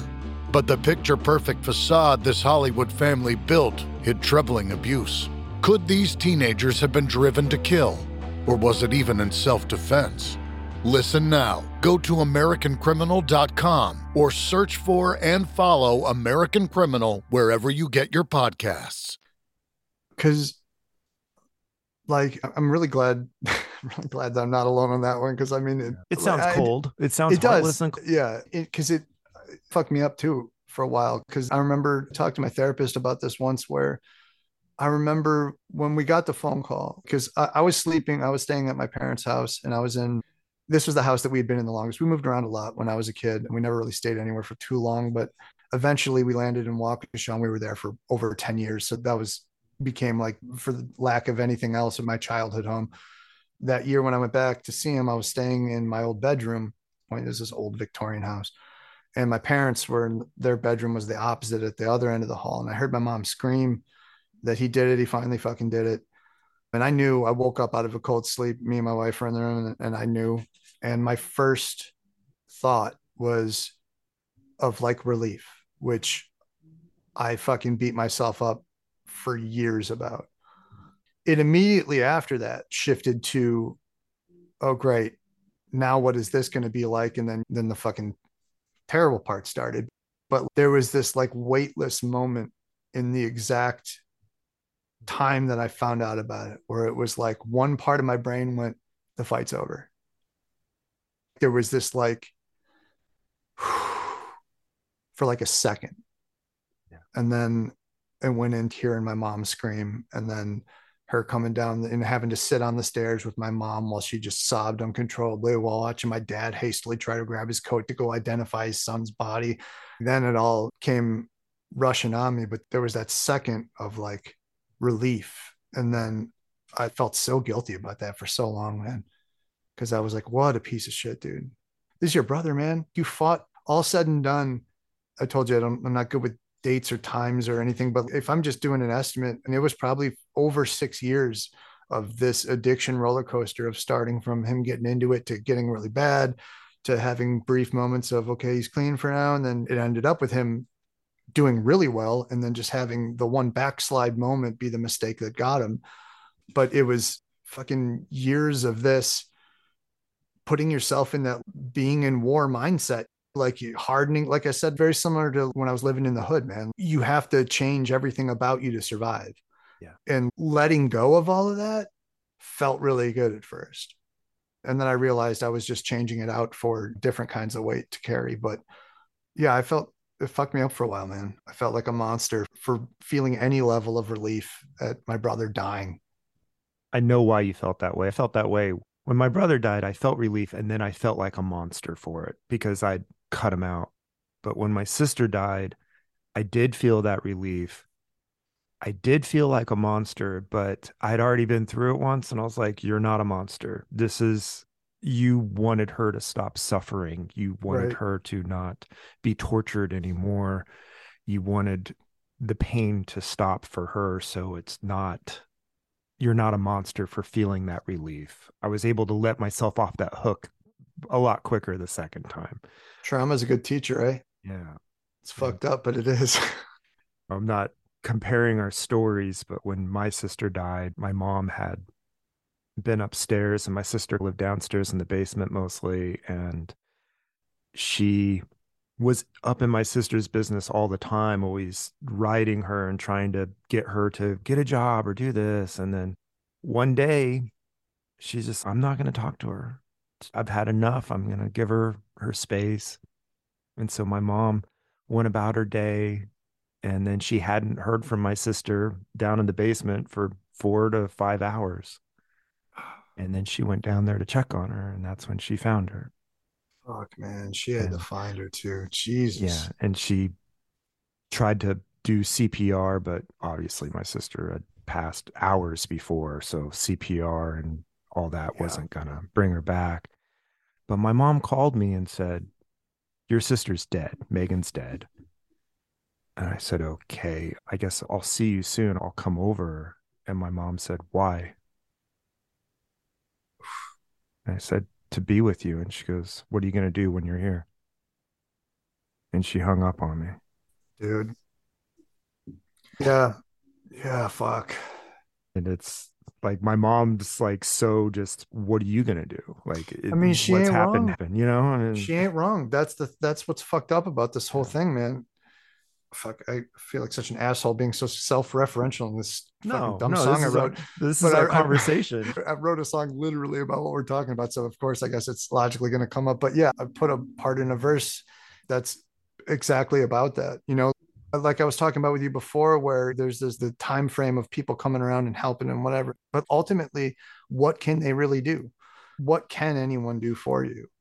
There's nothing. There's nothing, man. And that was something that I don't know why at this point, but when I lost Elliot, I'd already lost a significant amount of people. And you think I would have figured it out by then, but it took his death for me to be like, I clearly need help. And I thought that I needed external help, but it was like, what can anyone do?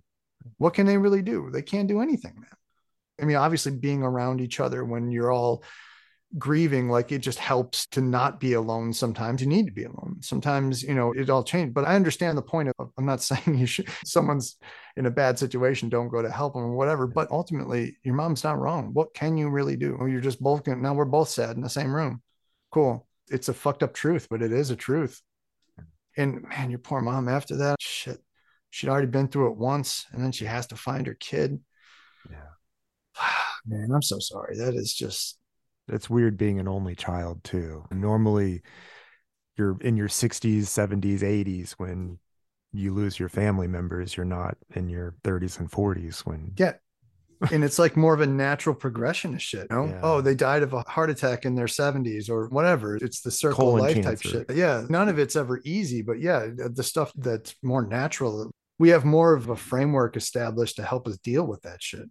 Yeah. But when it's somebody out of the natural order, I think I've heard people talk about that with parents losing kids. That's what fucks them up the most is it's not supposed to happen that way. And your kids are supposed to lose their parents, not the other way around. Exactly.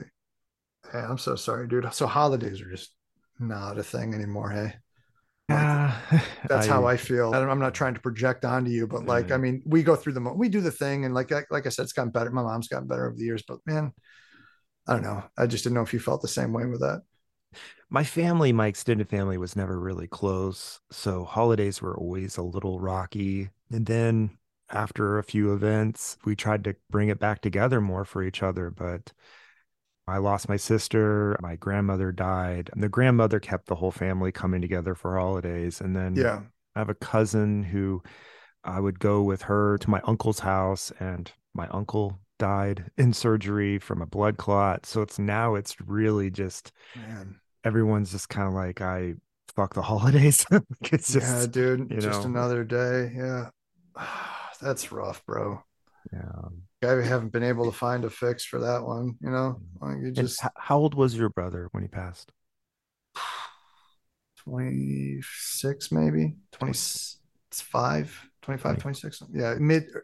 I don't remember exactly, but it was early to mid 20s. Yeah.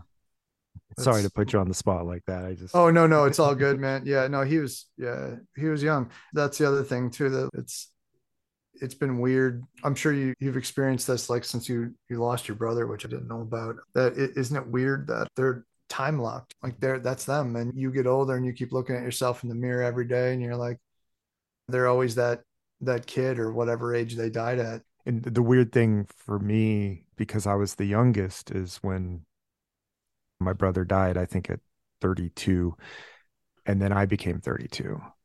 Yeah. Oh, and then my sister dies, and then I outlive her and her age. And it was very a conscious, like, I just outlived my older brother and older sister. Yeah, man, you're coming up from the bottom. That's a whole different, being the young one, that's a whole different thing, man. Losing the ones above you, I imagine that's a whole other level to it. Yeah, it's weird. There's just different facets to it all. But the addiction, the mental illness, and the sibling thing, it's all the same feelings. Yeah. There's just certain things, man, that no one else will get. Yeah. And it sucks that these are understandings and truths that we've come to because we've had to. But the only thing that I found that's comforting about it is just finding someone else like you or somebody. That's why I make music at all, man, to be perfectly honest. So I stopped making music when Elliot died. I just couldn't do it anymore. Sold all my shit. Like I said, I was functioning, but I wasn't like doing well. And I didn't realize, because I grew up in a family where this is what music's always been a part of it. We're the family that we'd go home for the holidays and we do the normal thing. Everyone eat their food, whatever. And then after the meal, everyone's getting the drinks. Everybody would grab whatever it is you played and we'd all just start playing music. That was like a huge part of my life for a long time. And I didn't realize how important music was specifically to like my mental well-being. Like I thought, because I'm like an art-minded guy, so I'm always doing something, whether drawing or whatever. Like I'm always doing something, but I thought art was what I needed, right? I thought that, as long as I have an artistic outlet, that's what I need therapeutically. But I didn't realize that music had to be the thing for me. And so when I was talking to a therapist, when I decided to finally try to get my shit together, she was like, why don't you just try writing again and just see how it goes? Don't put pressure on yourself. Just see if that's what you want to do. And like I said, I grew up a hip hop head, man. Fuck, man. Do you remember back in the day when being a white kid and liking hip hop was not cool? Yeah. Oh yeah. Way back in the day, I listened to Run DMC and stuff like that. Yes. Good man. But then when NWA and that whole thing came out, I was Ghetto Boys. You checked out then? Yeah. I was all into that, but it was about the time I checked out was when NWA went away and Ice Cube and Snoop Dogg and Dre and all of them arose. That was like the new guard. And that was actually about the time. The rise of the West Coast. Yeah. That was the time I checked out because it wasn't that it was bad or anything. I just didn't have that angst anymore. I didn't have that. Oh, sure. Yeah. You were like the struggle. I got nothing with this music anymore. Like this is different struggle or whatever. Yeah. I was obsessed, man. I started with that. I mean, I went back to the beginning. I went to high school in the 90s. So when I got into hip hop, I probably got into hip hop when I was like 13. And I don't remember who I discovered first, but then was like, all right, because hip hop was still newish. So I was like, I got to go back to the beginning. So I went back to Grandmaster Flash and Sugar Hill Gang and all that shit. And then I worked my way through DMC and all of the classics. And then, of course, I got deep into it once gangster rap became a thing. And I'm a Wu-Tang purist. Yeah. At one point, I had every Wu member's side project in a big CD Bible, one of them big Foursquare Johns, you know what I'm talking about?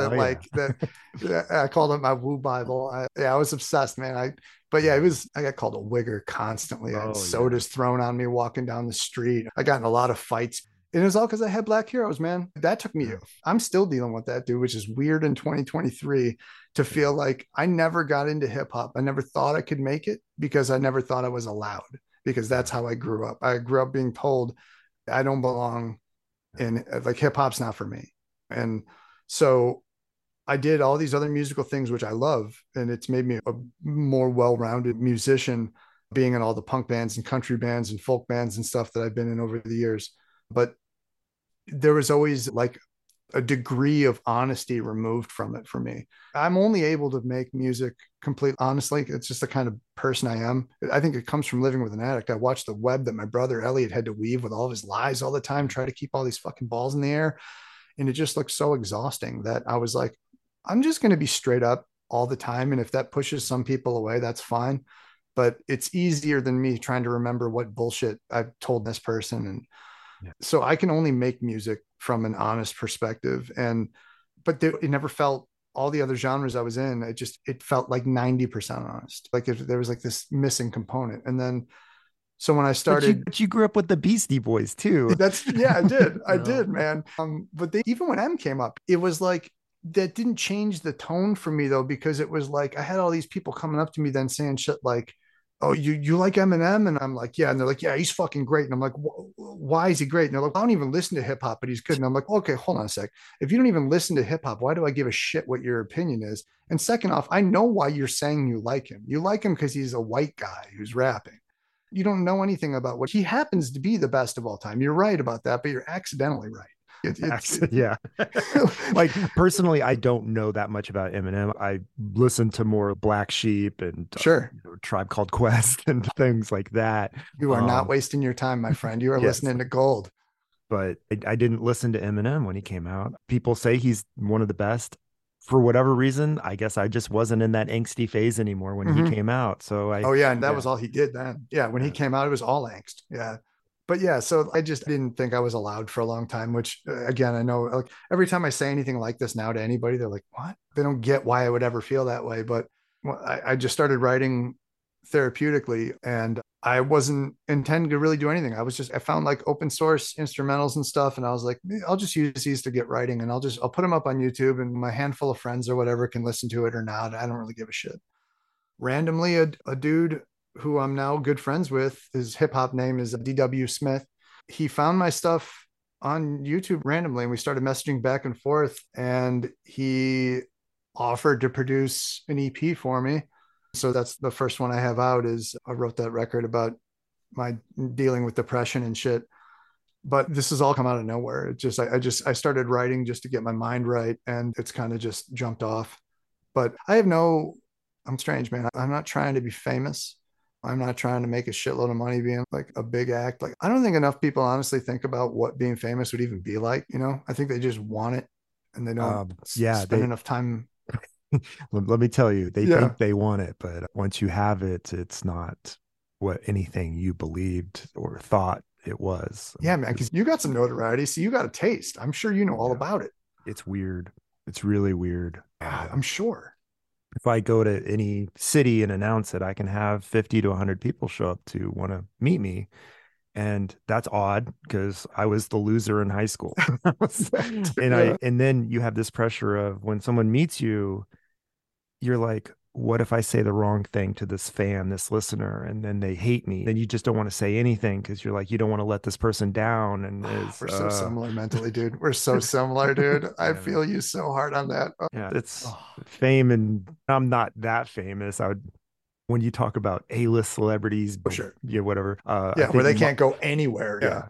Mark Maron made a joke. He goes, we're P-list celebrities for podcasts. Like only the people that know, but no one else knows who the hell you are and they don't give a shit. But I imagine it's got to be its own flavor too, though, because you're right. You're like P famous, but like the fandom that does know you, I imagine is more rabid than like you're probably dealing with the real diehards. So yeah, you might not have the big broad appeal of you can't go to the supermarket without getting stopped. But like when you do get stopped, I bet you get stopped for a while. Yeah. And my advice to you or anyone doing any kind of content creation is do it because you love it. Don't do it for fame or money. Do it because you like it. Because it's the only reason why I'm still doing it 10 plus years now is because I like doing it. And it had nothing to do with me trying to become rich and famous or successful. I was happy with my corporate job that I had. Honestly, I know it's a drone cog in the wheel job, but I was fine doing that. I had no problem with it. And now I don't have to do the corporate job, and that's great. But some days there's a lot of pressure. There's a lot of internet hate out there. And some days I could just go back and do my corporate job if I wanted. I don't have to sit here and endure this online hatred all the time. Yeah. There's definitely the allure of, I mean, I don't have any major notoriety. I can't relate in that regard, but I've been an actor and performer for most of my life. And I can understand why people can settle into a job where you just go to work, you punch in, you punch out, you don't have to think about shit, and you can just live your life. I get the appeal of that. I can understand why people can get comfortable. So yeah, man, you're just like, okay, life's on autopilot now, man. I just roll with it. I'm not into it. I literally started writing again for therapy. And the reason I'm going with it is because, first off, it's something I've always wanted to do, man, my whole life. This is the most honest music I think I've ever made. And that last remaining 10% that was missing is here in this. I had to deal with issues of feeling like I waited too long because I didn't start making hip hop till I was 40, dude. But we're like the same age. We're like the same age, aren't we? Yeah, I think we are, dude. Yeah. When I was going back listening to some of your older episodes and shit, and where you like talk a little bit about yourself, I'm like, fuck, I did that too. We're pretty much in the same age range. But yeah, when I started making this music now, it was like, first off, it was 100% for me. And then it became, so when I wrote that song, I just started writing again and just started posting stuff on the internet. And I found that instrumental, and this dude, shout out to Psycho Beats, by the way, who made that. And I reached out to him and was like, bro, do you mind if I use this? And he was like, it's fine. Yeah, go ahead. And I just had it because I liked how it sounded, but I didn't know what I was going to do with it. And I just finished writing another song, and I just got this vibe like, I'm going to write to this right now. And I sat down and I wrote that song. I wrote, recorded, and put out a rough audio version because this was back before I knew anybody who could mix and master and all this stuff. This is me just putting stuff out for therapy. Yeah. I did it all in one day. At the time, I didn't know why. You're an artistic guy too. When whatever it is, whether you believe it's external or internal or whatever the gods are that push you to make something, when those voices are talking, you got to move. You're like, oh, now the impulse can leave and come back. So I was like, I'm going to write this song. So I wrote it, and it was fucking hard. And I was crying half the time I was writing it. And then I put it out, and then nobody had really noticed I was making music at that point. And the day after I put that song out, I got a bunch of phone calls from friends and shit that had found it. And they were talking about what they liked about it and all this other stuff. And I was like, wow, shit, thanks for listening. That's weird. I didn't even know you knew where to find. Cause at the time I had one YouTube channel, just a couple things on it. Like it wasn't on any other platforms. I was like, I don't know how you found 20 subscribers. Yeah. Yeah, dude, not even at that was shit in 5. I mean, not like I'm fucking swinging now, but I hadn't even told, there were close family that didn't even know I was making music again. And then I get this call from a really close family friend. If he hears this, he'll know exactly what I'm talking about. He went through a lot of shit with my brother. He actually, when we sent my brother back the last time, which actually ended up, that started him getting clean. This was like in the year leading up to me coming back home before he died. So when we sent him back from the East Coast back, and my dad came out to get him, he had stayed for several weeks at my buddy's house with him and his mom. And he was super fucking dope sick. He was a mess and losing his mind. And they fucking took care of him, man. And they cleaned him up and kept him in bed and kept him hydrated and all this shit until my dad could come. And then we put him in the car and sent him back home. And he'd been around for years. This friend of mine, I consider him like a brother. I mean, he's been there through a lot of shit. When you go through stuff like that, I'm sure other people who have been through it with you, you look at them different than other friends of yours that, no fault of theirs, that just weren't around during that time. There's something extra. So he calls me after I put this out, and he said, man, I really needed that. Essentially, like, I'm just going to paraphrase the conversation, but he basically told me he was in a rough spot in his life. His marriage he rushed into was not good. His wife is not a good person. He'd been drinking a whole lot, and he had his gun and was in the basement sitting around. Yeah. And he was absentmindedly scrolling through his phone while trying to work up the nerve. And he saw that I'd posted the song that I wrote about Elliot, and he just listened to it on repeat and didn't do anything. I don't know whether he was exaggerating the story to make me feel better about it or whether it's 100% true. But after he told me that, I was like, I don't give a shit what my music does after this. Yeah. Like my whole reason in putting any of this out, and to this day, the only reason, not every song I put out is about struggle and sad shit. It's just, it's a way for me to process that. Some of a good chunk of it is. And the only reason I put this stuff out is because I know how much it's mattered to me when I've been in these positions where I feel like no one else, I know that other people go through shit, but you have these thoughts sometimes and you think no one's had that thought but me. Like only a really fucked up person would think these thoughts or whatever. And when I've heard someone else in music say something along those lines, and I go, oh shit, it's not just me. Not only do they feel the same way I feel, but they even phrased it in a way that I would phrase it. Okay, I'm not as crazy as I thought I was. So that's why I decided to put this stuff out at all, because I know my music stylistically is different. It's people are either going to like it or they're going to hate it or whatever. But I just want people that hear it to have, hopefully, for every 1,000 people that go, it's okay or whatever, don't really check it out. If there's that one person that listened to a specific song and hear me talking about a specific way I'm feeling, and they go, fuck, that's it. That's worth it for me to put out. If it resonates and helps one person, that's all that matters. That's it, man. And so for my friend to tell me that it helped him walk back from a very precarious spot, that was far exceeded. I mean, I was just hoping that something I wrote would maybe help someone have a little less shitty of a day. You can never write music with the hope that it's going to really have an impact. You can hope it does, but what are the odds? Mm-hmm. But that event just cemented it for me, that I was like, dude, just keep putting it out and just be honest, and it'll find the people it needs to find. In a weird way, it's led me to this conversation right now, because it started me processing, dealing with all this shit. Yeah. I've had a very similar realization with my podcast, regardless of online negativity or whatever. Yeah, fuck that, by the way, man. But when I get that one email of somebody saying, hey, I really appreciate when you said this, or I really appreciated that you covered this, or I thought I was the only one, I try to lock on to those comments, those emails, and block out all the rest, because that's who I made it for. Just like you make your music for that one person that you had an impact on. Dude, I can tell you, I'm one of those people, man. Hearing how, I wish I had a mind to be specific enough, but just listening to some Gen Y episodes and stuff and hearing how you approached certain topics, 100% was like, this is a good dude. Like, this is the guy I want to talk to about this shit. Because there's so many people, especially in the true crime space and shit, when they get into addiction talk or certain things, it's either dismissive or some of them are outright victim blaming. Yeah. When it comes to people being like, you're a fucking piece of shit junkie, I'm like, hold on. And I'm right there with you. And I guess the only pass I would give to somebody who they're a family member of this person or a sibling or whatever is maybe they're in that spot of just pure frustration and just anger at that other person, but still. Yeah.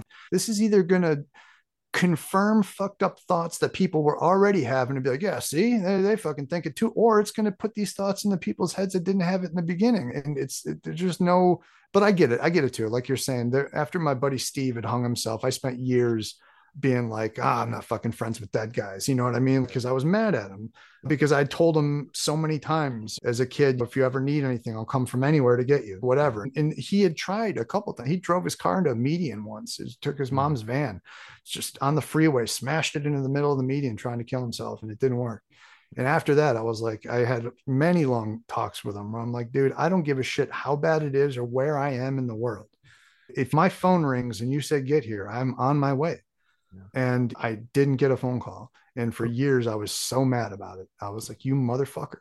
Your anger towards him and the words or thoughts you had are yours and probably should be kept private in a sense. You can say I was mad. You can say these things, but to record yourself or document it in the moment. Yeah, exactly. Because obviously later I grew up and was like, oh yeah, of course I was mad at the fact that my friend, but I was discounting all the reasons of how he got there. He was bipolar. Who knows whether he was medicated? There's so many factors that went into him making one split-second terrible decision that he couldn't undo. Yeah. And I was going to be mad at him. So yeah, of course it's ridiculous, but yeah, putting it out there for the whole world to hear that shit. Come on, man. Think. Yeah, it's don't we have enough bad media influencing people to be terrible these days? We don't need any more of that. That's why I'm really grateful that you giving me this chance to talk, man, and to do what you're doing, man. I'm a straight up fan, dude. We need more people like you out there doing what you're doing in the spaces that you're doing it. There's enough people out there that are trying to stir shit up, take hard line, black and white. Yeah, there's too much hardlining, and there's not enough compassionate, logical rationality. That's my problem, is everyone looks at the world as this way or that way, black and white, very binary. And I always just think it's full of shades of gray. And I mean, I get that people are emotional and they feel a thing, but there's no like consideration. People just, they have an emotional impulse and then they're out with it. And there needs to be more people like you and your homeboy Aaron out there that take the time to go, okay, yeah, this might have been my first impulse in this situation, but hold on, let's look at it. Yeah. Is this a justified emotional response? And if it is, what does that mean and how should I temper it? And what should I really say? As opposed to just, oh, that made me angry, so that thing's fucking stupid. Okay, great. What has that done to help anyone or anything? Like you say, you're living in a battlefield. Be the medic that helps, not the guy that's shooting. That's so good, dude. That's so good. You can use it in a song if you want. I'm going to steal it, bro. Go ahead. I'm going to steal it. No, I love that, man. That's really good.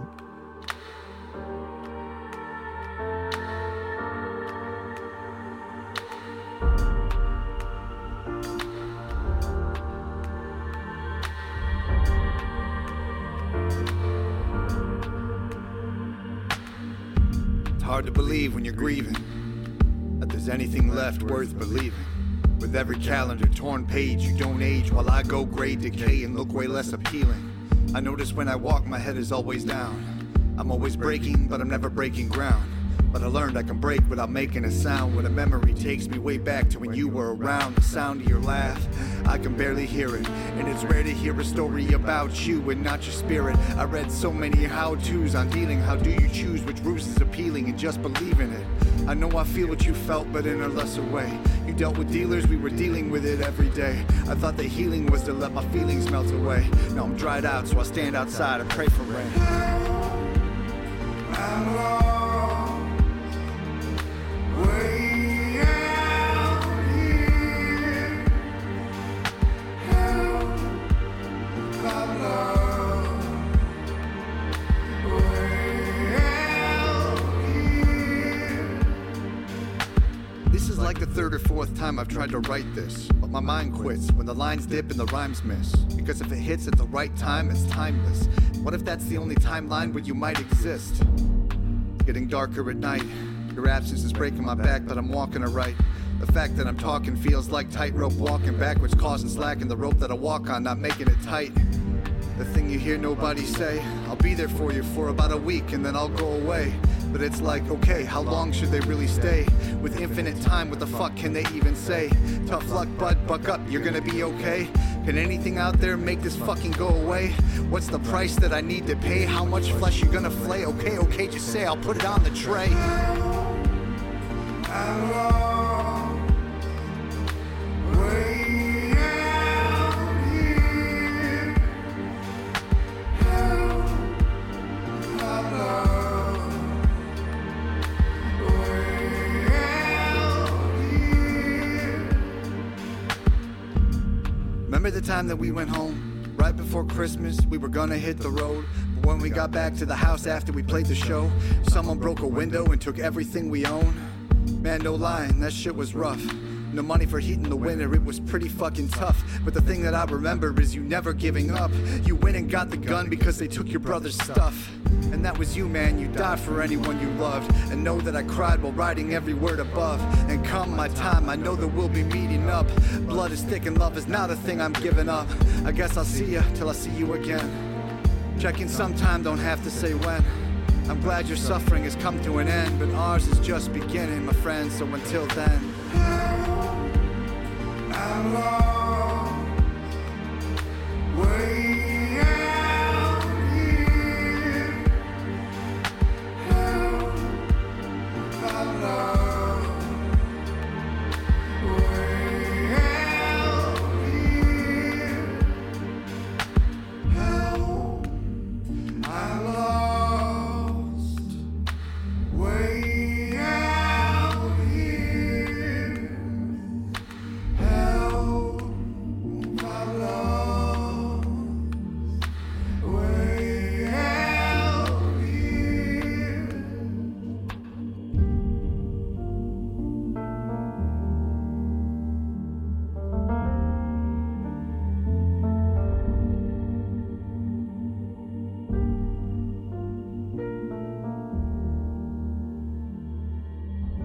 Thank you, Brandon, for sharing your story. If anyone's interested, that song you just heard, it's called Lost. His project is called Hush. Brandon wrote it about his relationship with his brother. Go check him out on social media at Hip Hop Hush.